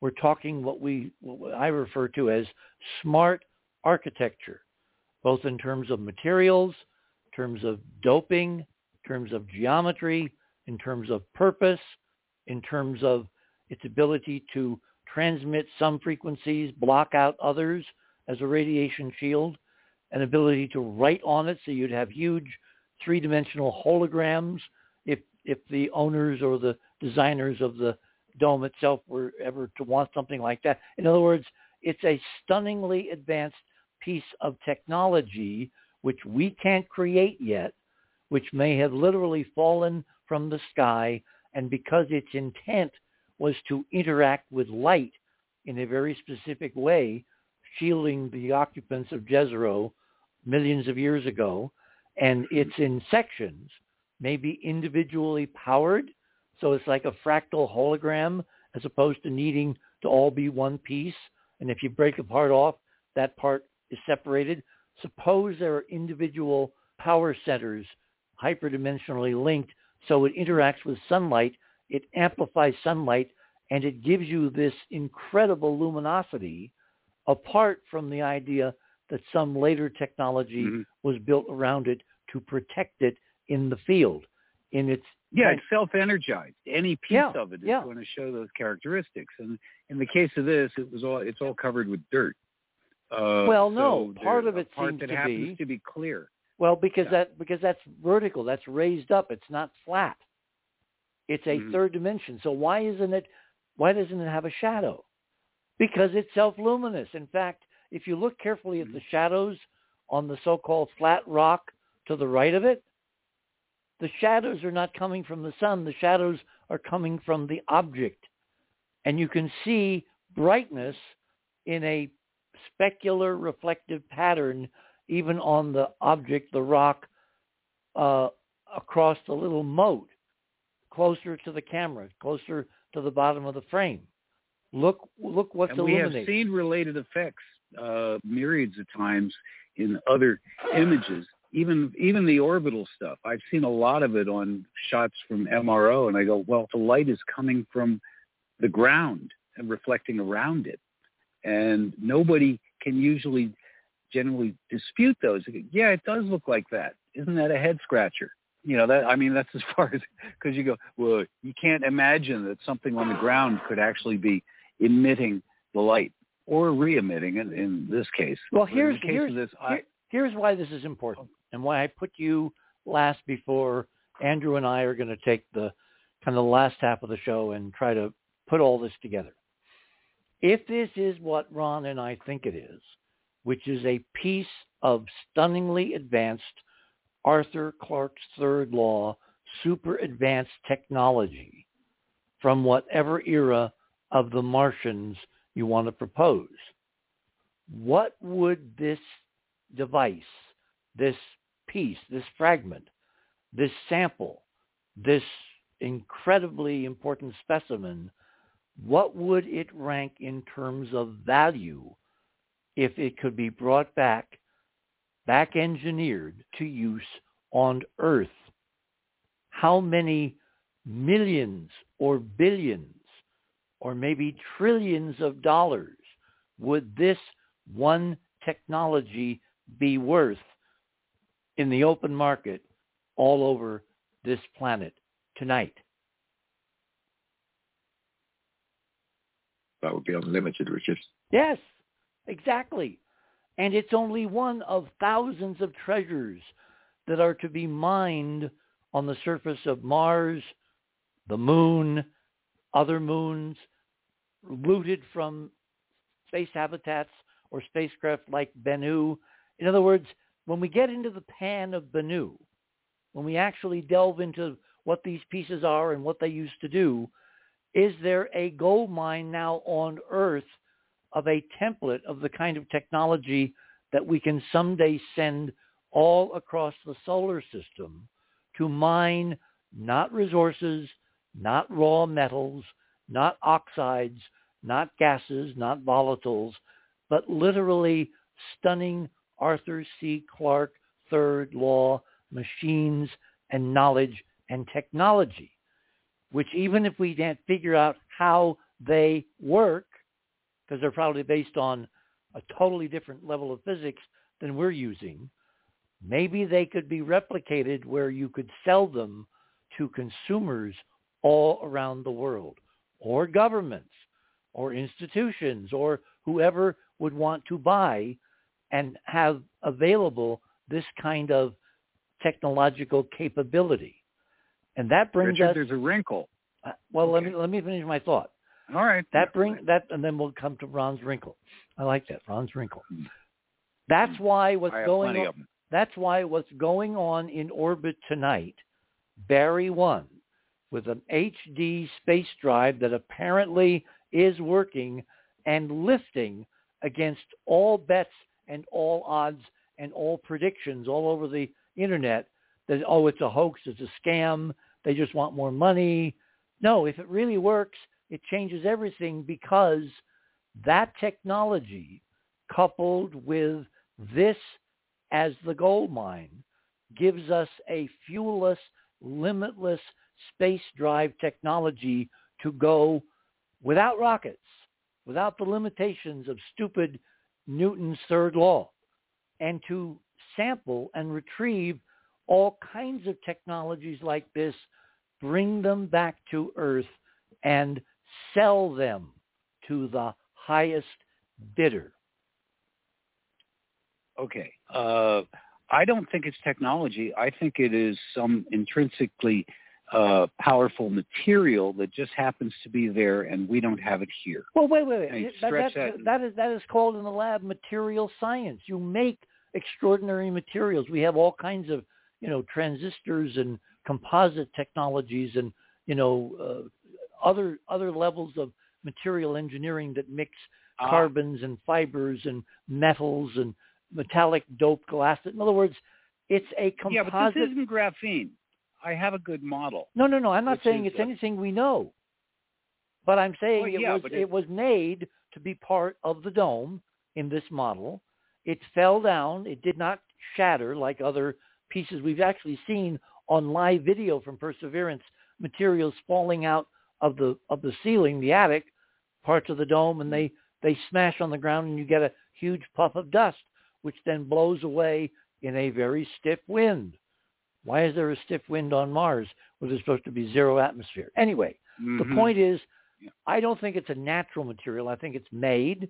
I think it's a fragment of a technology. It's not the object itself which is valuable. It's the technology which put it together, which you can back engineer. Why do you think we mine for things like lithium?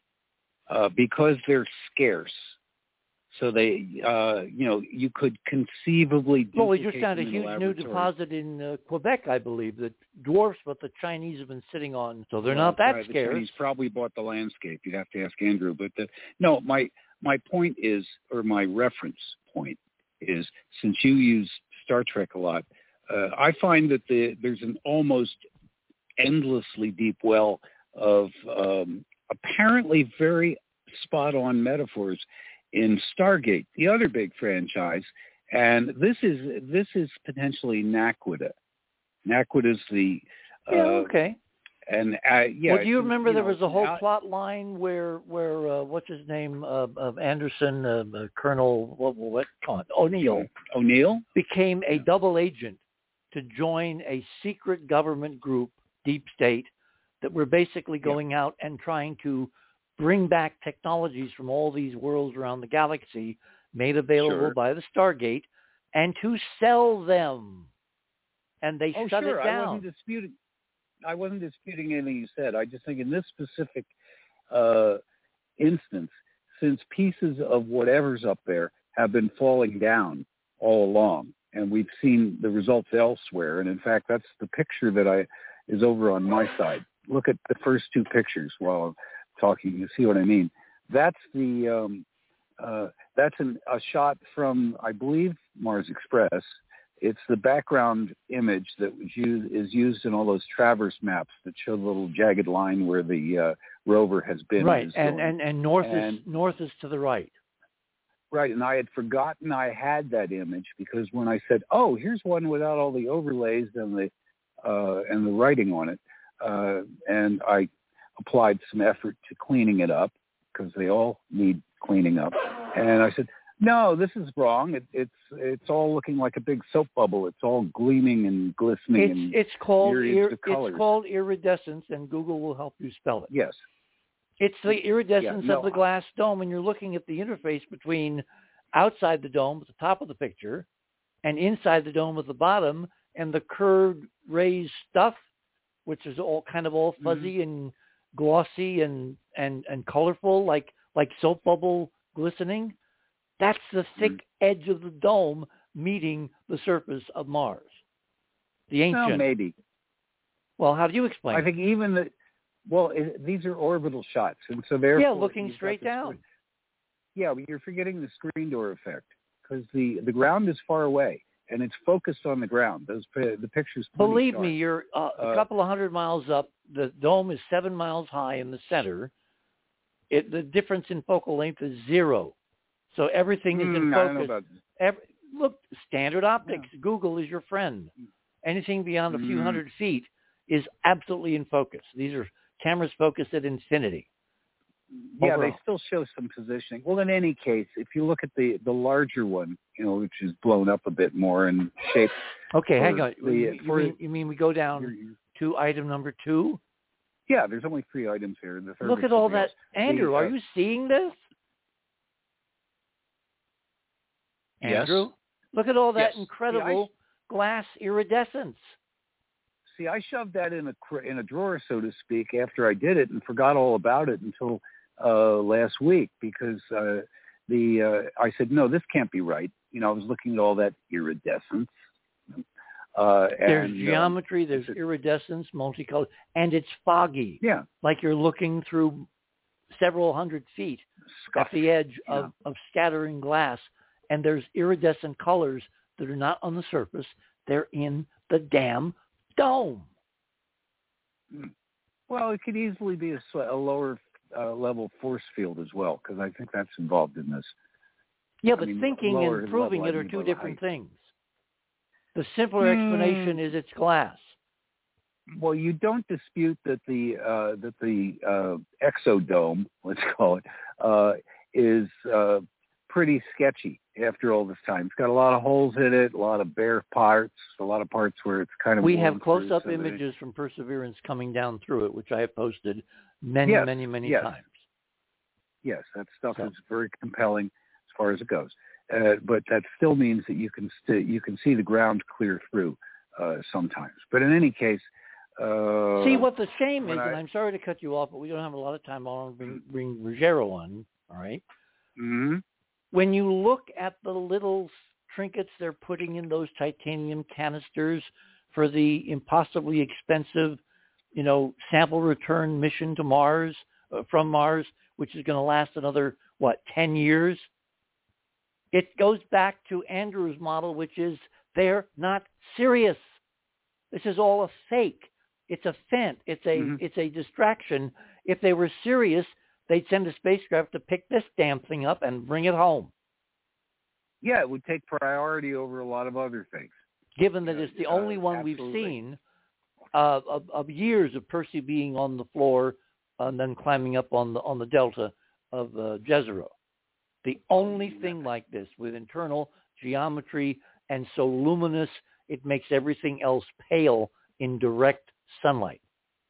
It is brighter than any other example of anything like been seen. Well, tell me a simple question. In the mainstream, NASA's saying this is a reflection from Perseverance, right? Yeah, we're back to the original rainbowy picture. Yeah, well, the object, the weird object, yes, not your.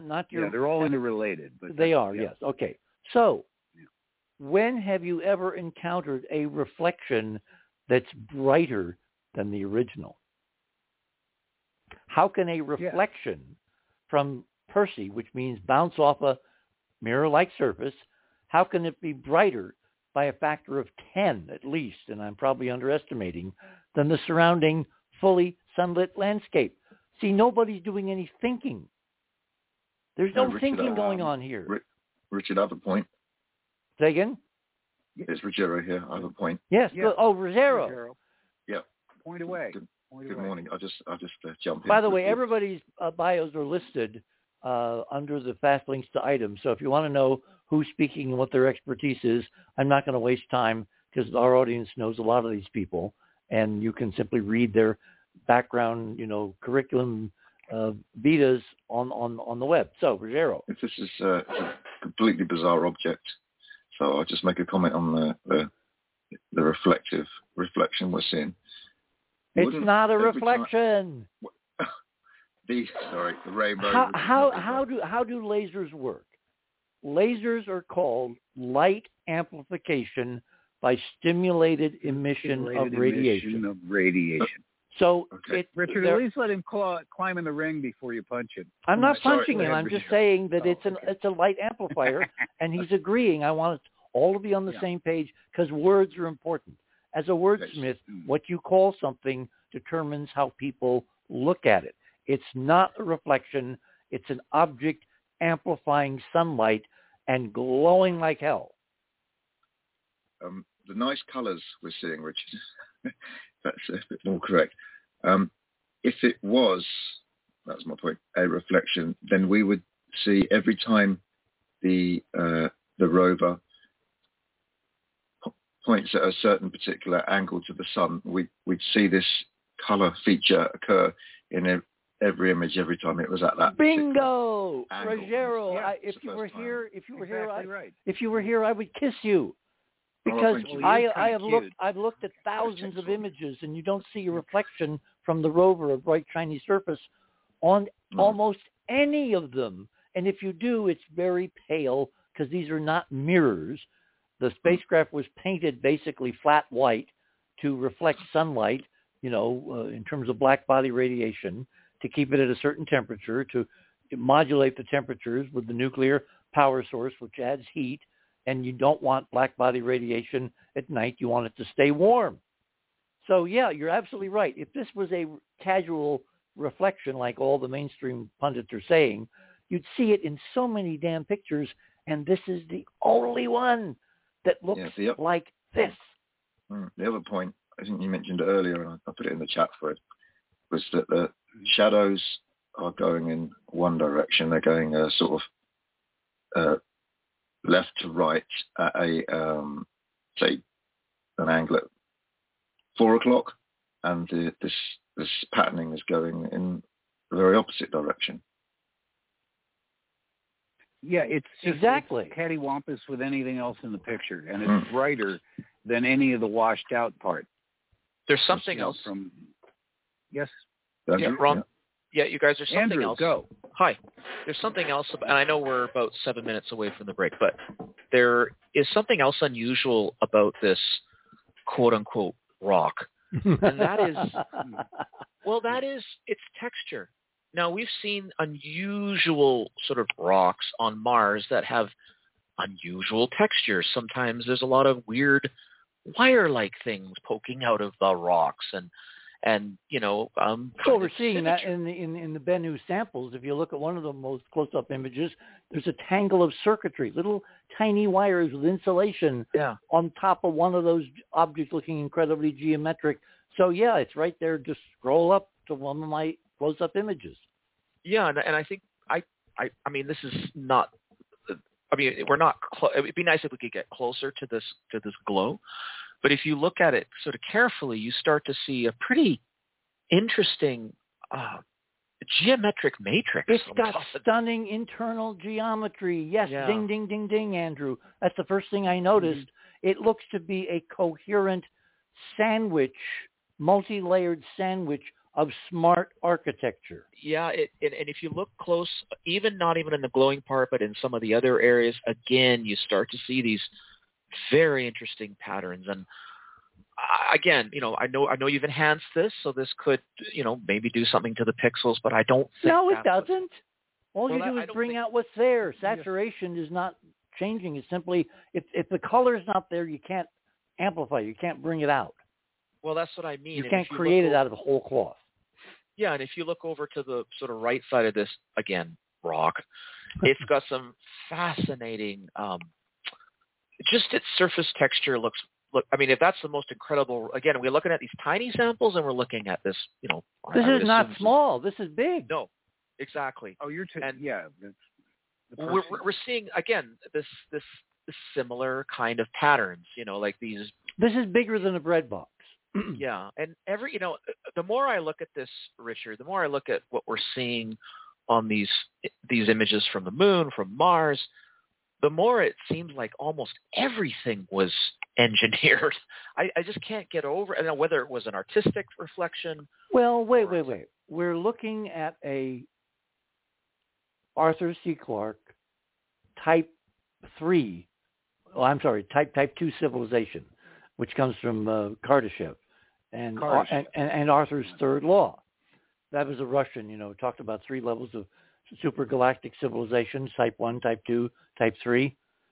And the technology to do this basically domed in all kinds of worlds in our solar system. Look at Pluto. Look at Ganymede. Look at our own moon. In other words, Mars could have had a stunningly artificial surface at one point. Look at Cydonia. Look at all that geometry. And depending upon how long it's exposed, it erodes and erodes and erodes. It's not made of adamantine steel. It doesn't last forever. It may, in fact, have a half-life, but a half-life so much longer than any of our current technology that it's measured in millions of years, not, a few hundred. Precisely, Richard. And it's so interesting that in this image, again, I'm referring to was this on Ron's stuff? Yeah. Well, that's of the whole dome. His is all from orbit looking down from MRO. Mine, number 13, is a close-up. I still think it's Mars Express. I was trying to find all the tags so that I could make them happy at ESA. Well, it's one of the two. Yeah. Well, I was going to say, this is the Percy Prism Enhanced Saturated Scale. It's that one. You mean 13? My item 13. Yeah, I believe so. Sorry, I just separated it and I put it on my desktop and I just blew it up because I'm looking closely at it. But it's so apropos that it's gold colored, Richard. It's so apropos on the top. But it's got other pastel shades, and it's the internal geometry, the layering. I mean, imagine you're on Mars, and it's a long, long time ago in a galaxy right next door. And your dome, you want to do several different things. You want it to keep air in and all the other stuff out. You want it to filter radiation. If the atmosphere is much thinner than Earth's, there's less ozone, less screening of ultraviolet, cosmic rays. If Mars had no magnetic field, it would have to have properties to deflect hard particle radiation. In other words, it has to be a really, really, really smart material. But above all, it's got to be transparent. Otherwise, you're all going to be in the dark in a 30-mile wide crater covered by this material. What happens when pieces of it fall down and you can look at them really close? It looks to me like that's what you get, what you're seeing. And it would be priceless. And there isn't anybody at NASA saying, oh, let's bring this thing home. At least not publicly. Okay, we are literally at the top of the hour. So everybody take a deep breath. Andrew and I are going to do something totally, unbelievably weird after the break.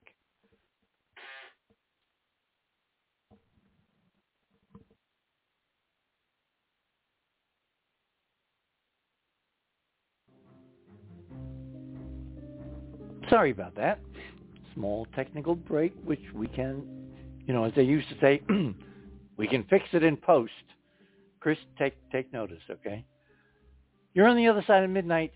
My name is Richard C. Hoagland. What you have heard for the last 2 hours is a prelude to what I think is an encompassing, synoptic, really explicable model to explain so much weirdness of what's been going on, why they're hiding everything, why they design, drop-dead missions, all nine, everything we talked about tonight, and then some.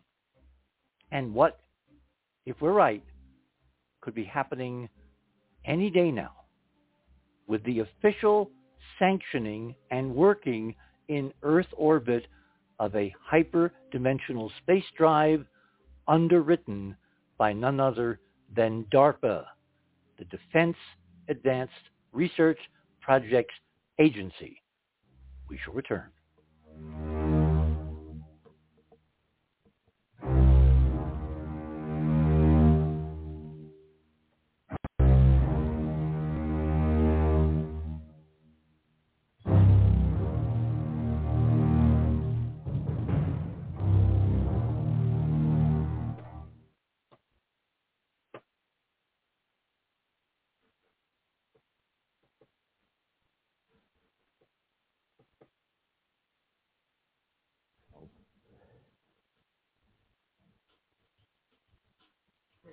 Midnight.com.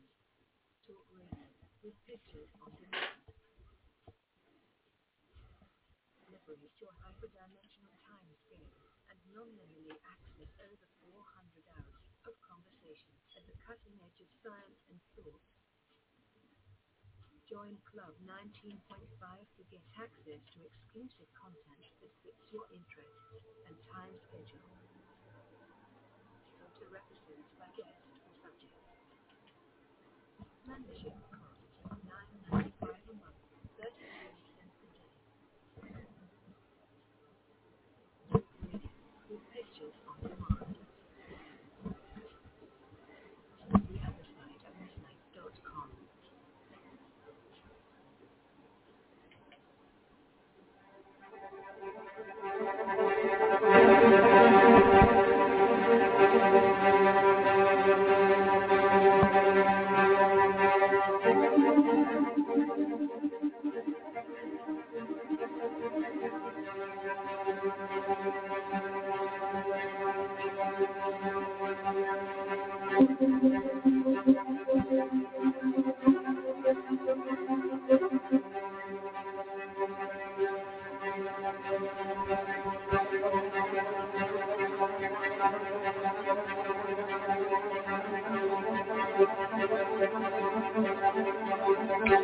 And welcome back, everyone, on this now Saturday night grading into Sunday morning. You're on the other side of midnight, January 28th. The program tonight, Piece of the Action.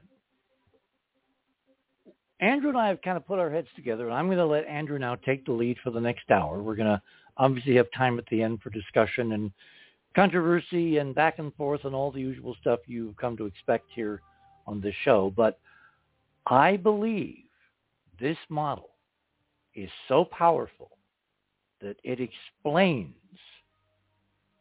everything which has happened over the last 30 years, if not 50 years, and what is going to happen in terms of predictions of the model in the near future.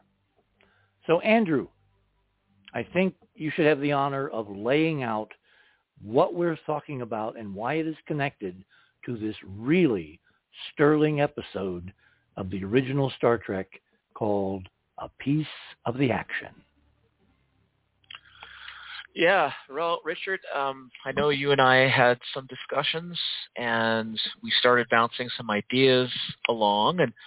And folks, when we review this, for me, I'm trying to find the threads. We're all trying to find the threads here, and they're not entirely provable yet, but they are intriguing. And one of the things you pointed out, Richard, in your items is this counter argument, these op-eds about, whoa, why even bother going to the moon? Meaning, why do we even want to bother going into space? And yet, if you go to my items, and we're not going to look at the video, but I want to read a couple little quotes from NASA's video, Why the Moon? NASA is very clear that they want to go to the moon, establish colonies, look for water, for livability and for fuel. I mean, again, Richard, we're talking rocket fuel. We know that's a cover. And then be the launch point to Mars and beyond. And so in my items, NASA Artemis is called Why the Moon. And I'm going to read a short quote here. So within their video, they say the Artemis missions will build a community on the moon, driving a new lunar economy and inspiring a new generation.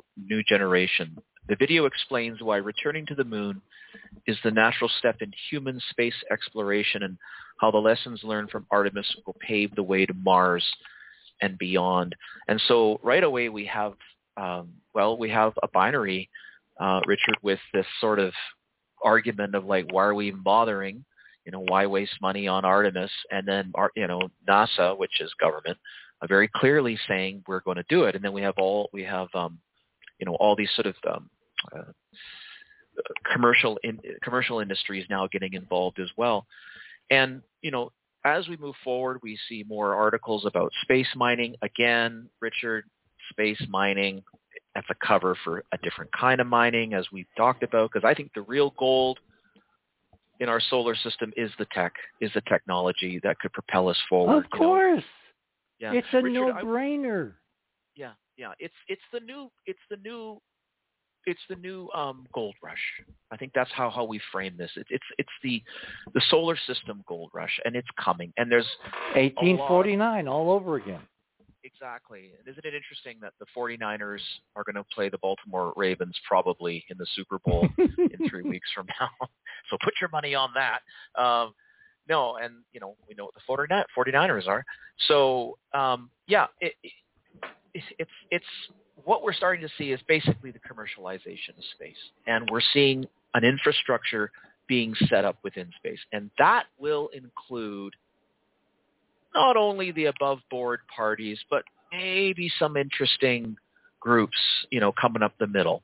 Well, do you remember a few years ago, there was an announcement of a German commercial communications company that was going to wire the moon with 5G, and there's nobody there yet. Well, yes, Richard, and also from a February 24th, 2021 article, J.P. Morgan was basically discussing how they are going to venture into space with banking using a blockchain designed by something called Onyx. I don't know the details of it, but they are essentially saying we're going to start putting blockchain and bounce it from satellite to satellite back to the Earth and probably beyond. So we know that J.P. Morgan very clearly has said we're stepping into space. And, as we kind of go through this process in the next hour, as we venture down this road, we got to start to wonder, Richard,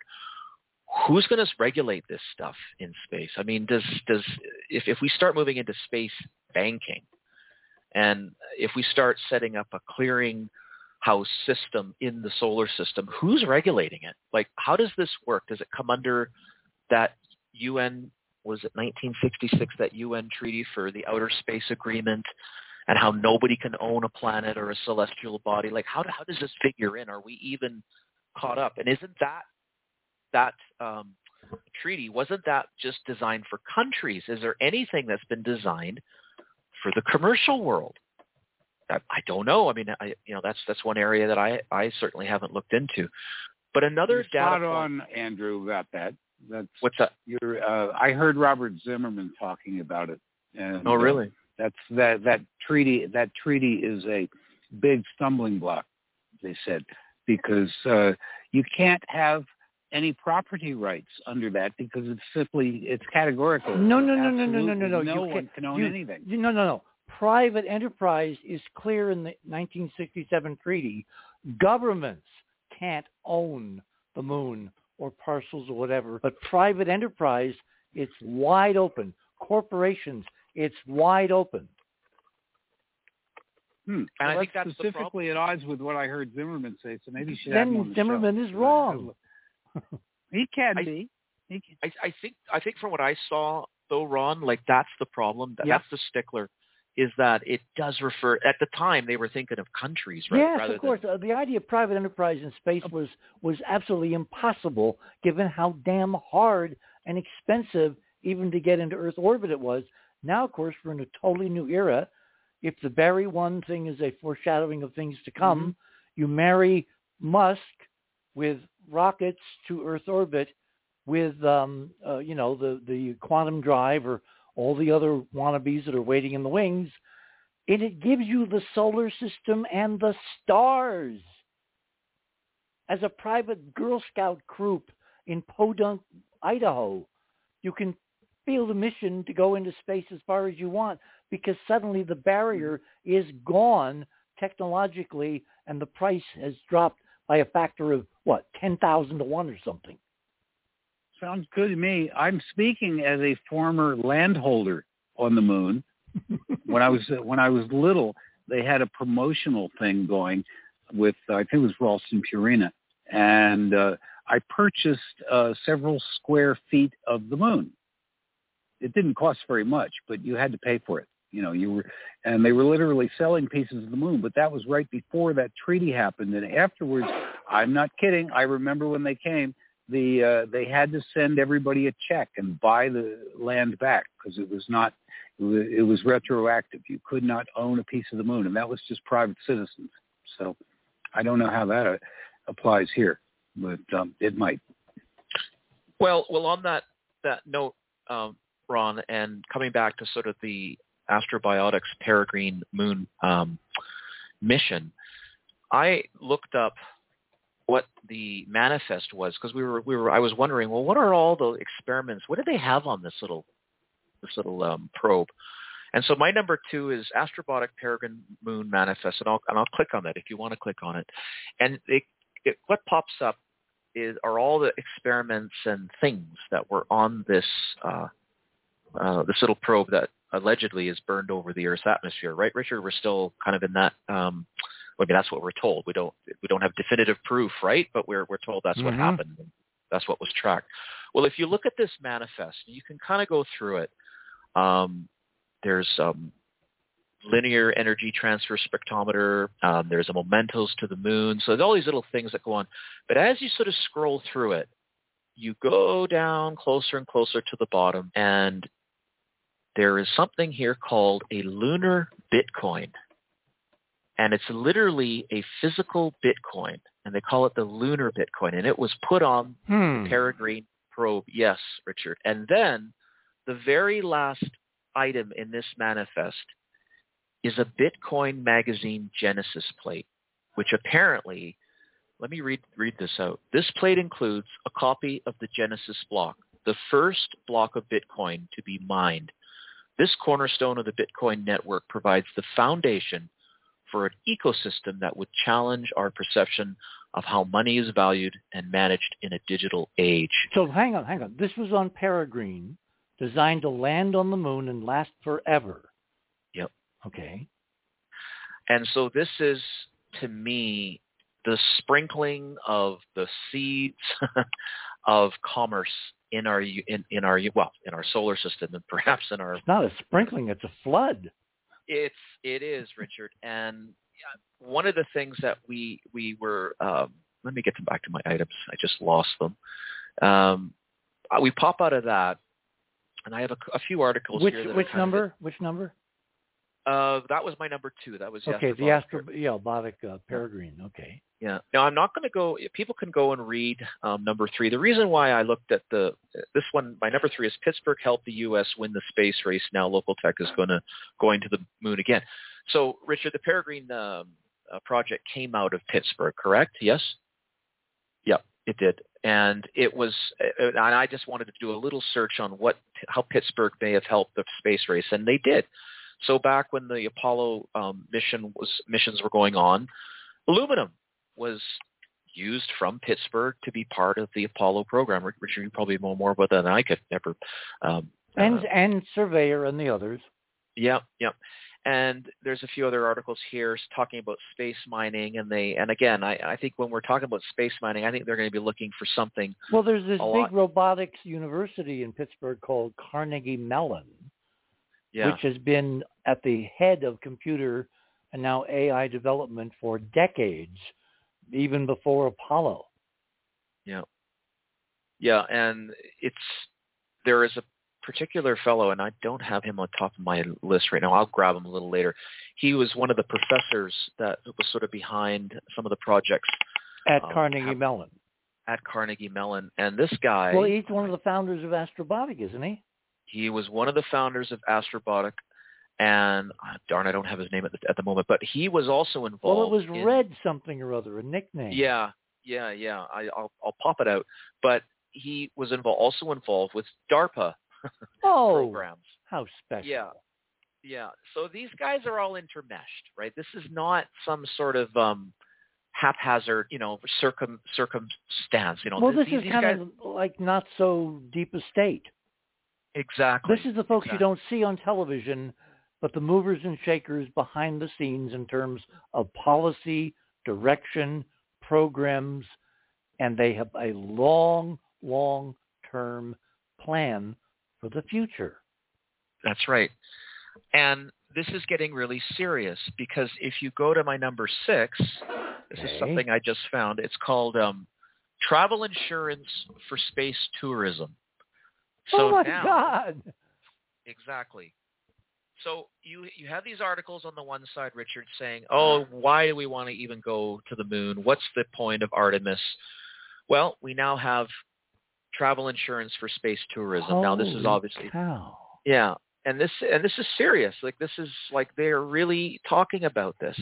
You pop out of that and you come to my number 7, and this article is about a hotel in space could be operational in just 5 years. So we're talking about, in our orbit, maybe that's where the space travel insurance Well, you marry the Starship, which gets you into low Earth orbit, and then you put that together with a space drive that isn't rockets like Barry 1. And as Heinlein said, once you're in orbit, you're halfway to anywhere. And we could be talking about hotels on the moon, on Mars, in the asteroid belts, circling beyond the rings. Can you imagine a honeymoon suite overlooking the rings of Saturn at Titan's distance? Nothing's impossible with this. Rich. Exactly. And at this point, we're talking about the uber rich doing this. But as we know, you need workers. And as you know, there's all kinds of contracts. It's called labor. But I wanted to focus a little bit here on a company called Above. Oh. And it's my number 8. They have like a pyramid for their logo, actually. It's very interesting. They're called Above Space Development. And people can look at that in their own time and scroll through them. They're basically, their primary industry is aerospace and defense, which I found interesting. The video is very interesting. One of the principals, it's himself. I think he did some NASA. He's an engineer. He did a lot of work with NASA, as well as a Japanese fellow. They're the main two people behind this. So you're seeing a lot of these startup space companies coming online now. But let me read you some quotes from the video and some of the little snippets I got from their website. So this is all about this. They're called Above, and they're basically a space development corporation. And this whole website is looking for investors. I mean, that's where they start. That's what they're looking to do. Anyways, this comes from the fellow who runs it. He goes, my colleagues and I started Above because we realized we had a fast track to allow humanity to move to space and to make a profit doing so. We already have letters. Yes, it's like Groucho Marx and the duck come down and you say the magic word and you get $200. The magic word tonight is profit. Yes. We already have letters of commitment to make profitable from the very first mission. So what they talk about is develop and operating gravity-capable space stations in orbit, including commercial space stations, space solar power platforms, and propellant depots, enabling humanity to work, play, and thrive in the same ecosystem. So this is what we have going on. So I find it fascinating, Richard, that we have these naysayers. I mean, maybe they're just put there to just fill up space. I don't know. But I think a lot of that is to oppose. Like I think what we're seeing now, Richard, is there's a side that wants to push humanity into the solar system and beyond, at least openly, because I think we've been doing this for a long time through some sort of program. I mean, we've called it the secret space program and et cetera, but something else has been happening, I believe. And then there's some group trying to stop it. But coming up the middle between these groups is a quiet group. And this is where, the speculation runs pretty wild. But Richard and I had these discussions, and we were bouncing ideas around. And this all began because I started to think for some reason about the year 1957. Don't ask me, folks, why I was thinking about 1957, but I started to think about 1957. And I thought, well, what was significant about 1957? And, well, there was two events that happened, Richard Sputnik and then the delivery of that little dog, the Russian dog that went to space that same year. Yeah, Laika. Yeah, can you explain what the significance of Sputnik was, and then the putting of an animal, like a live animal, into orbit was, please? We thought of ourselves as the technological superpower of Earth, and there was this careful, methodical plan, a la Eisenhower, to develop a non-military spacecraft to be the first satellite orbiting the Earth, the Vanguard program developed by civilians, not the military. And then in October of 1957, October 4th, the Russians, the Soviets, shattered the U.S. complacency and, feeling of invincibility by putting up this basketball-sized bauble called Sputnik 1. And everybody freaked out. And, Eisenhower tried to calm things down, and von Braun and his team, through the Army, through Medeiros, through Marshall, basically said they could have a spacecraft ready in 90 days to go. And Eisenhower said, no, he wants it to be civilian. And he wanted to establish, there's a whole layer and layer of political, machinations behind this. So he said to von Braun, no. And then shortly, months later, the Russians launch a second satellite with a dog, with a biological specimen named Laika. The U.S. government freaks out, and Eisenhower is forced to give von Braun and his team their head. And by January of 58, they launched Explorer 1. But the background was, and I've always felt that the real reason that Eisenhower didn't let von Braun loose to do it earlier, before the Russians, is because Americans are basically lazy.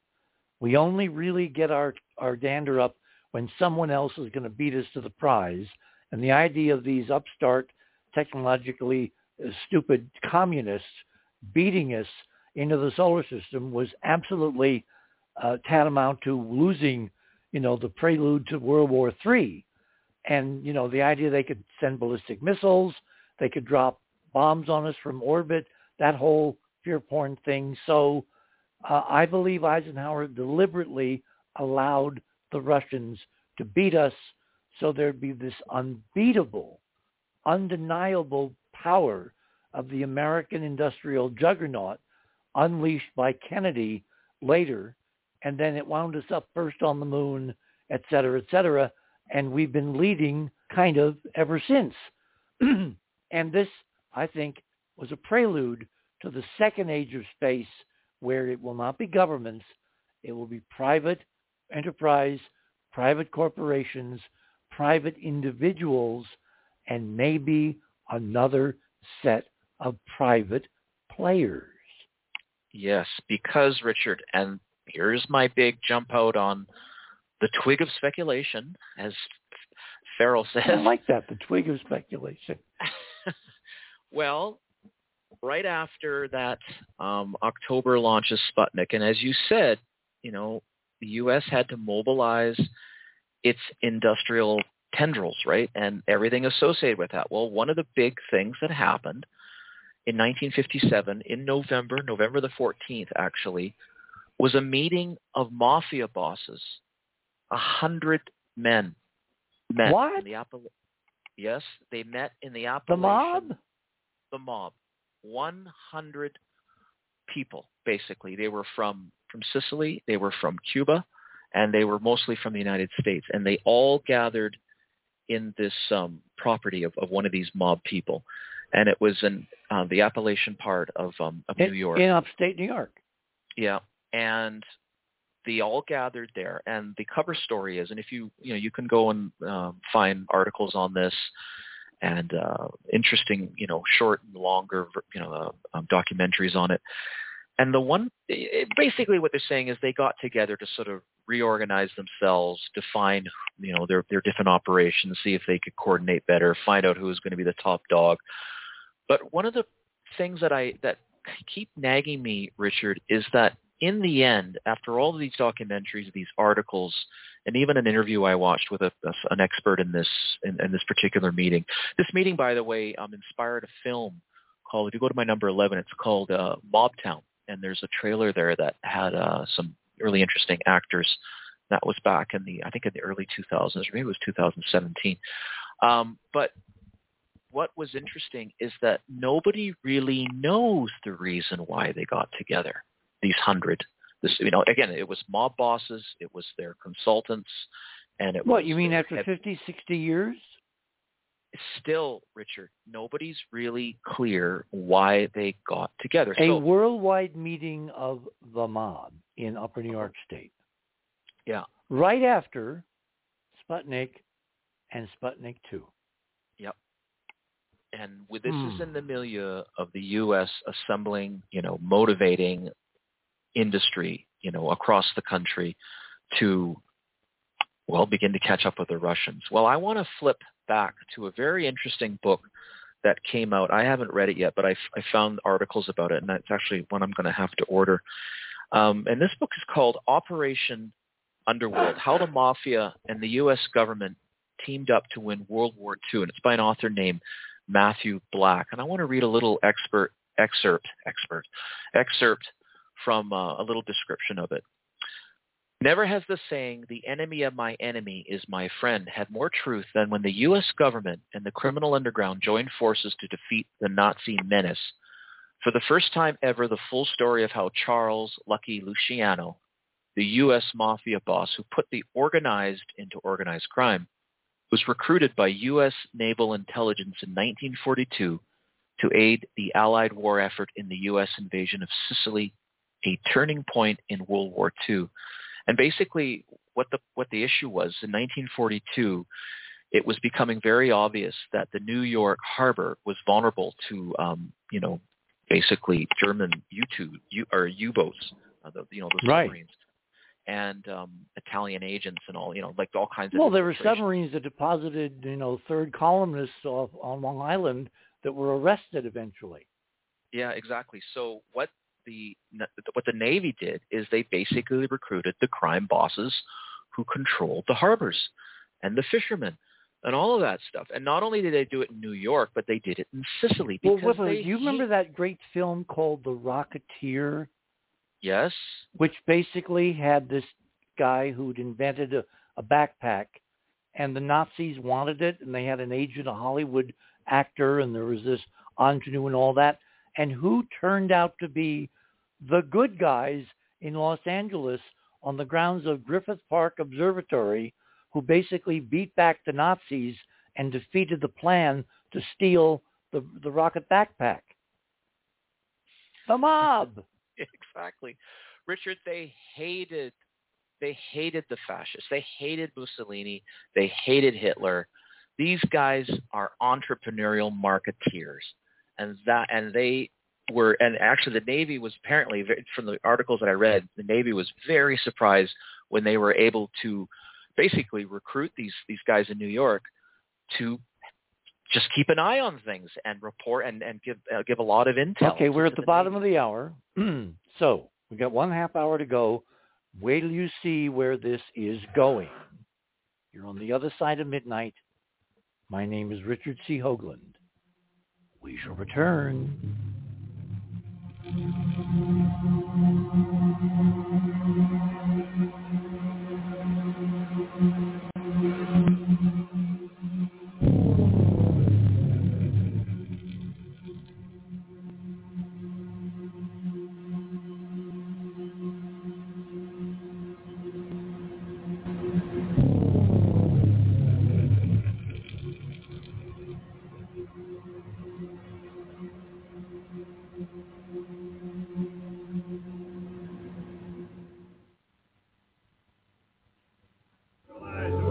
How's this thing work? All right, crank up. Oh, we don't have time to show you how to play with toys. Nice. What do you think we're here for? Study your deal. Get it. Peanuts. To an outfit like the Federation. Right? Right. Right. Now, look, Cracker, we're taking over the whole ball of wax. And you cooperate with us, and maybe we'll cut you in for a piece of the action. A minuscule, a very small piece. How much is that? That's, we'll figure it out later. Thought you guys had laws. No interference. Who's interfering? We're taking over. Check. Right. The planet is being taken over by the Federation, but we don't want to come in here and use our muscle. You know what I mean? That ain't subtle. So what we do is we help one guy take over the planet. He pulls the strings, and then we pull his. Hey, you. Sit down.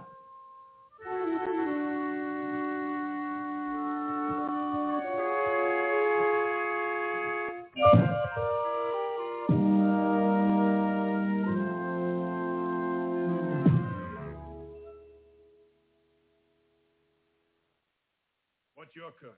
What do you care? As long as you're being cut in. Of course, there's always Bella Oxmix. All right, it's a deal. Call your ship, bring down your boys, and whatever else you need.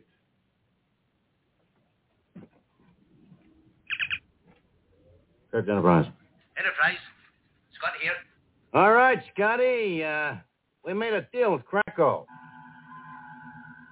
We did, sir? Yeah, we're ready to make the hit. We're taking over the whole planet as soon as you get ready. Do you think that's wise, sir? Sure, we can trust Krakow, but we don't have any choice, you know what I mean? He's standing about 12 feet in front of me, all ready to be our pal. Of course, Scotty, I'd like to show him the ship. Just to show him that we're on the level. But you know how it is. Aye. No, indeed. Scotty, we'll need phasers to equip every one of Krakow's men. We'll need advisors and troops to back them up on the hit. You got all that, Scotty? Aye, Captain. Captain, we're preparing everything. It'll be ready when you give the word. You may begin, Mr. Scott. Acknowledged, Captain. Mean you're going to start sending down your boys now? Not exactly.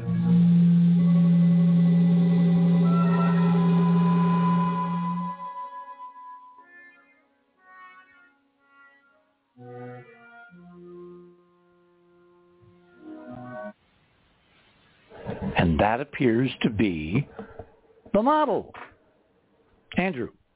Yes. Well, I want to project now past 1957 and move to 1960 when the plot was hatched by the U.S., well, by the CIA, I believe, to kill a young Castro. Because remember, in Cuba, the mob was deeply established there with all their operations. Yeah. Exactly. And when all those casinos, all those tourists, all that Yep. skimming, a huge piece of the action. Exactly. And then when they were turfed, they had a vendetta against the communists because, again, remember, the mob communism as well. So there was I mean, you probably could relate this better than me, Richard, but there was basically a plot that was hatched to use mobsters to try to assassinate Castro and put an end to, the infiltration of communism, on our shores, basically. So with those bracketing, examples in place, we come back to 1957 and the gathering of this group of mobs. And again, I know it's speculation, but the timing of it is amazing. And I found a really interesting fact. I got a little echo.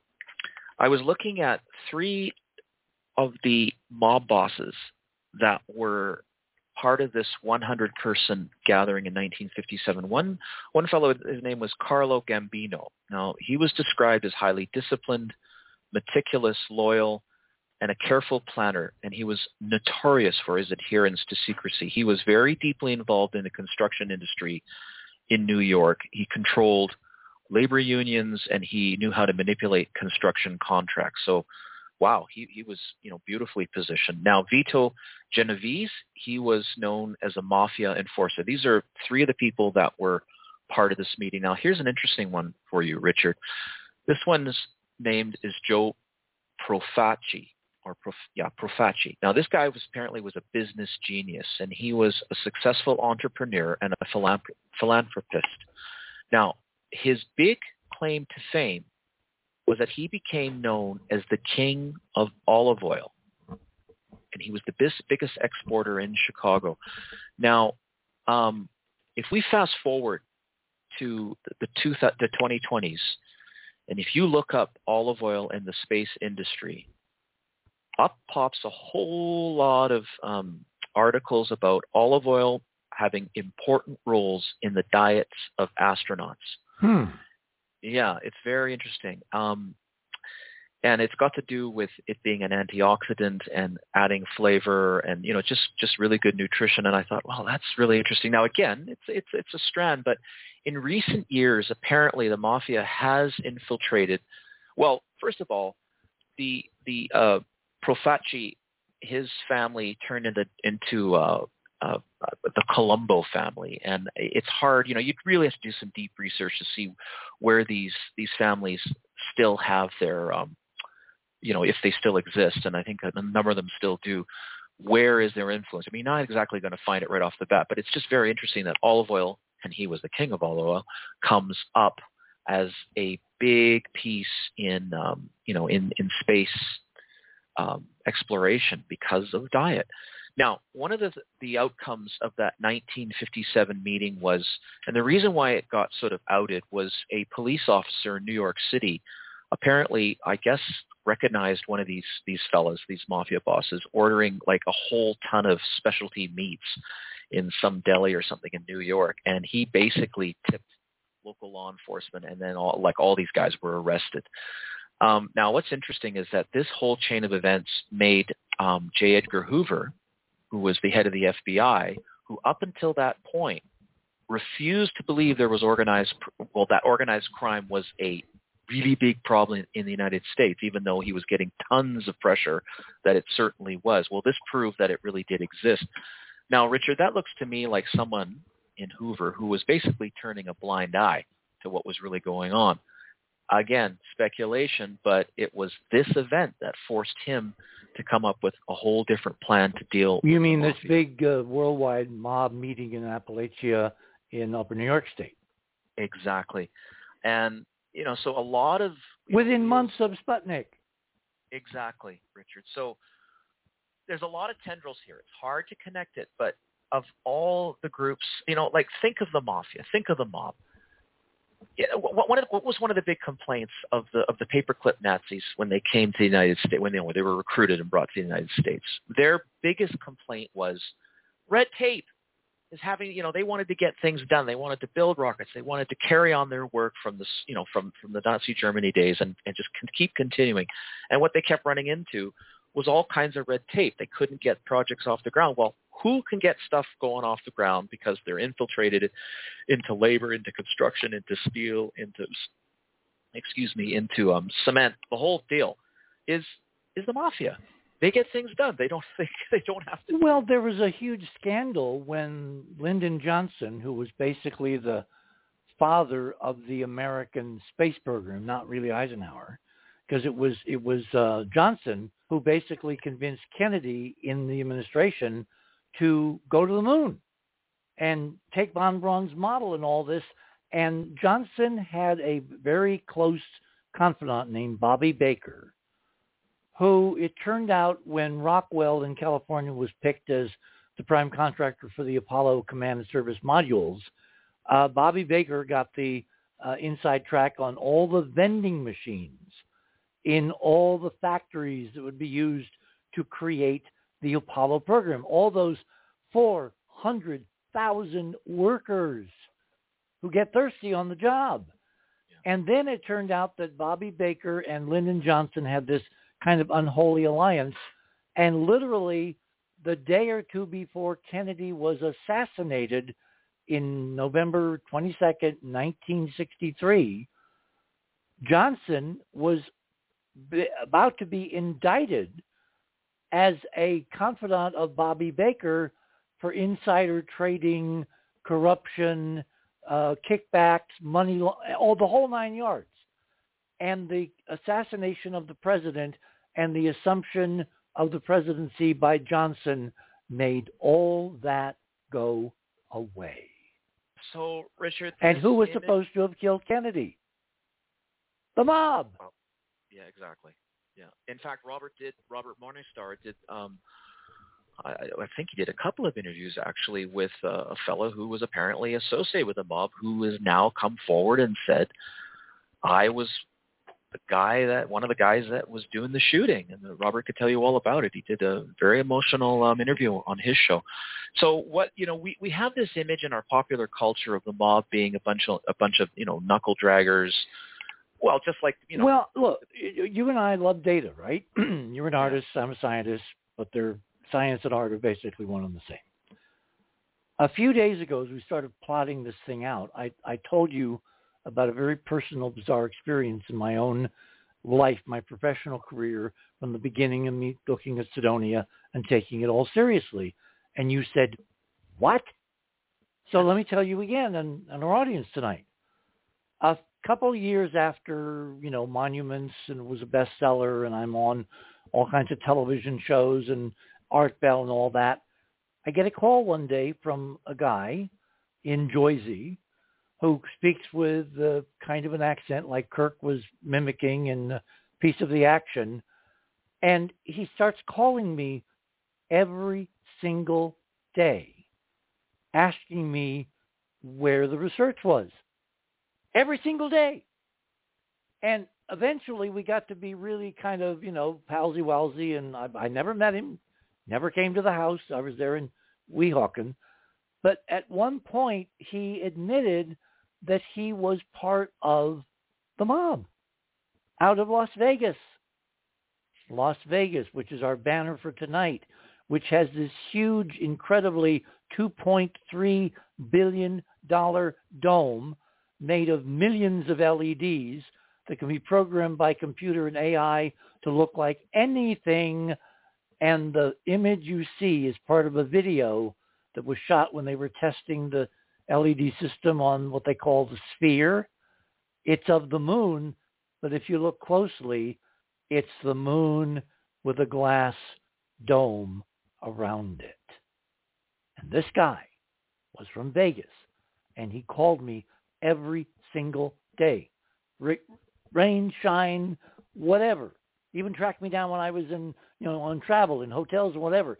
Every single day he wanted to know what was the latest in our research on Mars, at Cydonia. Why do you think he, as a representative of the mob, was interested in a non-entity like Hoagland? Because they ultimately want and will have, in the big, big picture we've laid out tonight, a major piece of the action. Richard, who was in that Tom Corbett Viewmaster Reel series, who was the enemy? I don't think we know. I think that Polaris and their team went to the moon in that reel, which was supposed to be a pilot for the Tom Corbett TV series, which of course was in black and white. It wasn't in color. And the Viewmaster slides are stunningly in color, done by that genius artist that you unearthed, Francis, Thompson, a few weeks ago? Yeah. Anyway, the idea was they go to the moon. Thomas, yeah, thank you. Thomas. They go to the moon. They find a glass tetrahedron with a globe of Mars inside, with a, location for where they can then go to Mars to land, look at artifacts, figure out where they need to go further, and they wind up, again, in the Viewmasters, to the asteroids, where they find an incredibly ancient and advanced solar system-wide civilization on a planet destroyed as, careening bits of rock and metal in the crust and the core of this ancient world. And the alien species that was this super intelligent, global, solar system-wide Clark, type 3 civilization were pussycats. They were felines, like the face on Mars. And Richard, I believe that the enemy or the opposition in that little story, I believe it was a crime syndicate. I believe it was. I have to go back and look again, but I think that little hint was put in there as well, from what I remember. Almost like a James Bondy, what is that called? Spectre. That kind of feel, Oh yeah, I mean all those enemies in the Bond films and the copycats are all not governments.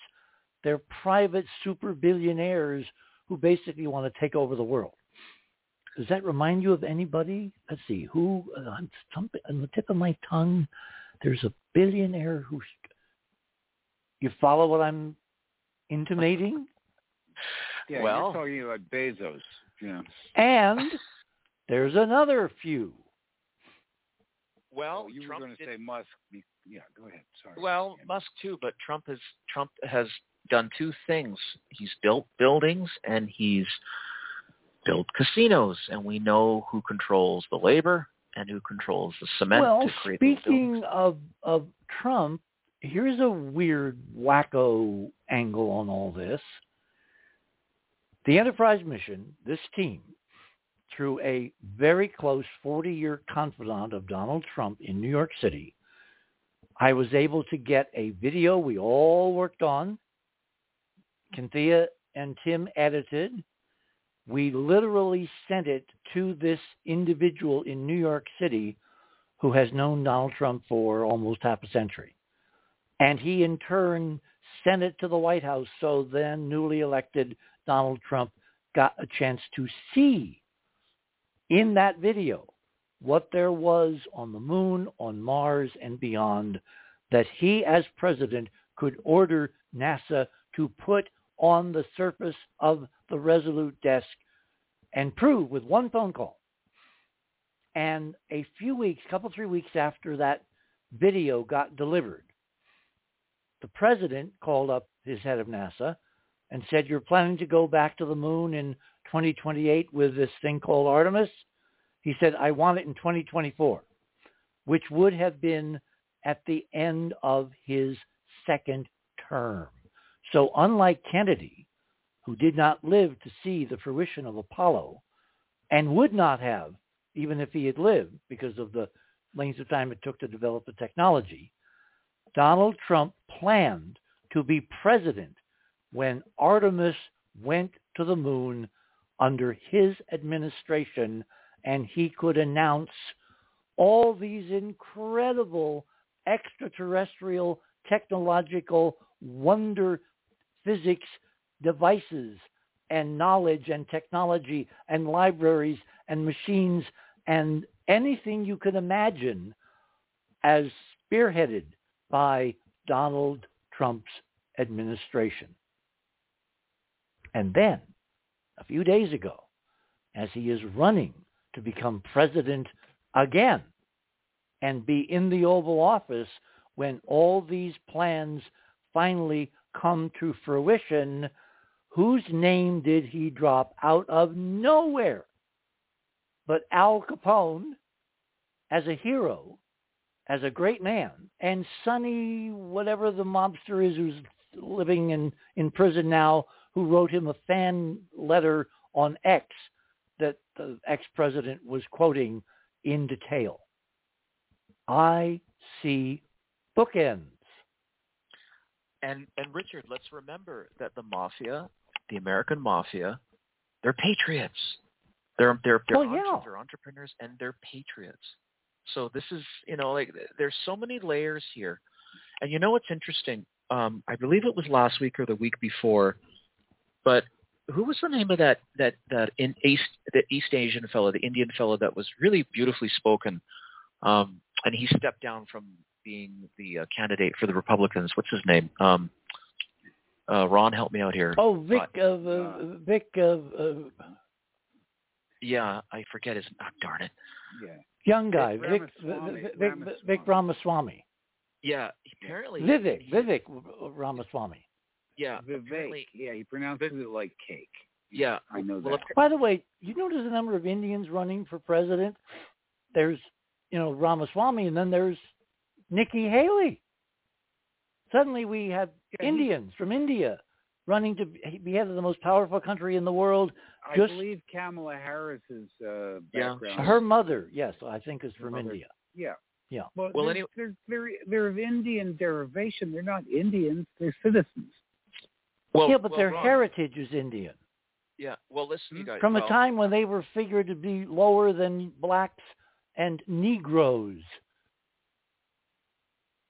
That's how far they have come. I'm handicapped in this because I was raised around Quakers, and it wasn't everywhere. And of course, nothing is everywhere. We're talking about a swath of the American society which has evolved at light speed to where now two Indian, backgrounded people, American citizens, of course, otherwise they couldn't be, president, rise to the top and are running for president of the United States suddenly. And isn't the British Prime Minister Indian? The British Prime Minister is Indian as well, I think, isn't he? Well, I believe. Yes, that's true. Yes, he is. Yes, he is. Well, anyway, what did Modi do, Prime Minister of India?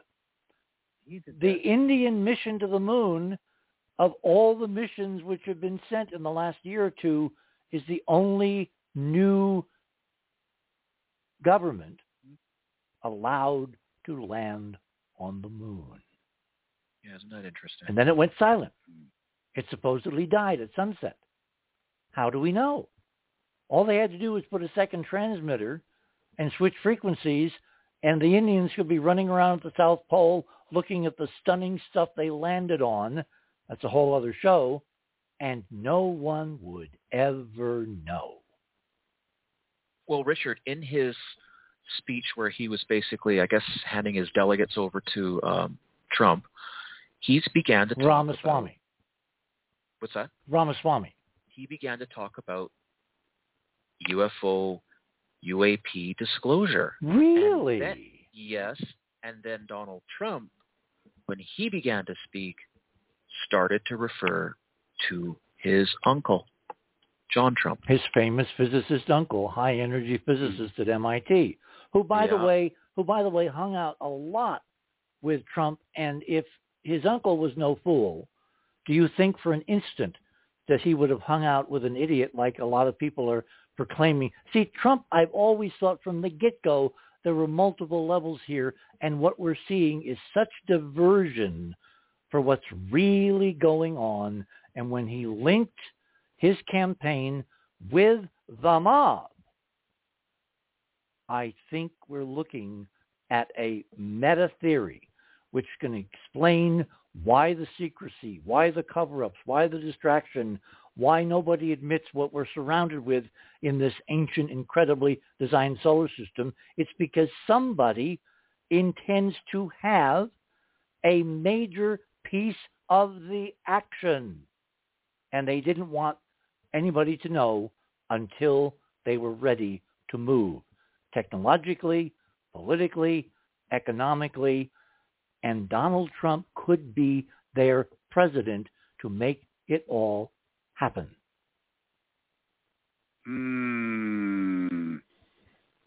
Good thing you brought it up at the end of the show.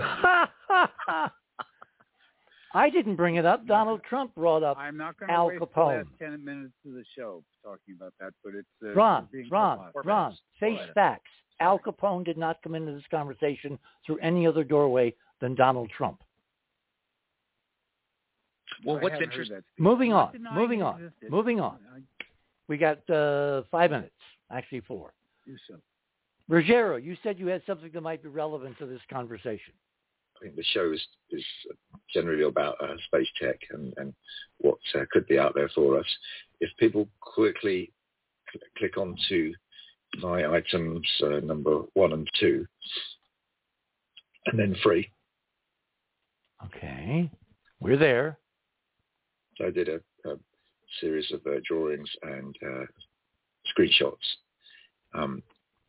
Number 1 is I stole your image, Richard, which you probably gave me. Remember, poor poets plagiarize, great poets steal.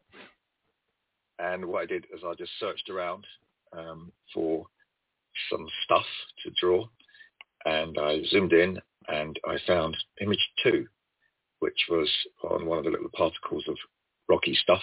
Mm-hmm. This funny looking shape. It almost looks like a diagram of a chromosome. Exactly. Wow. Or a symbol. So I just drew that and the surroundings. And then when you super zoom in on the image, it's either pixelation or there's this sort of grid-like patterning. Right. Which I thought, well, it makes a nice artistic interpretation on my sketch image number 3. And when you super zoom in on my sketch, I've added. So there's 2 things going on. There's the grid patterning. Then there's this weird, techie-looking spiral, squarey shaped stuff. In other words, geometry, circuitry, not rocks, anything but rocks. Very unusual. Can you imagine what this stuff would go for if you offered it to the public for bid on Christie's or what's that other big auction site in New York? Ron, help me out. I can't remember. But let's look at number 4. Okay. Quickly click on number... Actually, go to number 5 first, and then go back to number 4. Okay. Yeah. Can you see the weird M shape in the bottom? Yeah, of course. And then go on to number... This looks like 4. Artificial circuitry and mechanical stuff. It does not look like rocks at all. Rocks don't look like that, period. So I've added, I'll put my hand up and say I've added a tiny bit of artistic interpretation. But look at image number 4, and you'll see that M sticking out underneath the big blob. Mm-hmm. Got it? Yeah, of course. Yeah. And finally, folks, we are so blessed to have 2 incredibly talented artists who have 2 very different styles. And when they bring their talents to bear on this stuff, they come up with the same artifacts. So cute. So, and look at image 6. It's really weird. And it looks like teeth, sort of like teeth. Yes. It looks like it's not a mouth. It looks like circuitry teeth coming together. So I drew that in 7, and you can see that. Now, the fascinating thing is, all the stuff I feel like I'm drawing is kind of the same as the president's artifacts, in a way. Look at that, the same recurring patterning. And so I thought it would be fitting to fit that image in. Well, again, as Andrew said earlier, when they're talking glibly about when they're talking about mining, actually we're at the end of the show. 30 seconds. Oh my gosh. Thanks, everyone. Yep. See, I get distracted by the very end, so sorry about that, folks. Well, tomorrow night we're going to do something very different. We're going to do artificial intelligence and how that fits into all this. So until tomorrow night, same time, same bad channel. Remember, third star on the left, straight on till morning. Good night, everyone.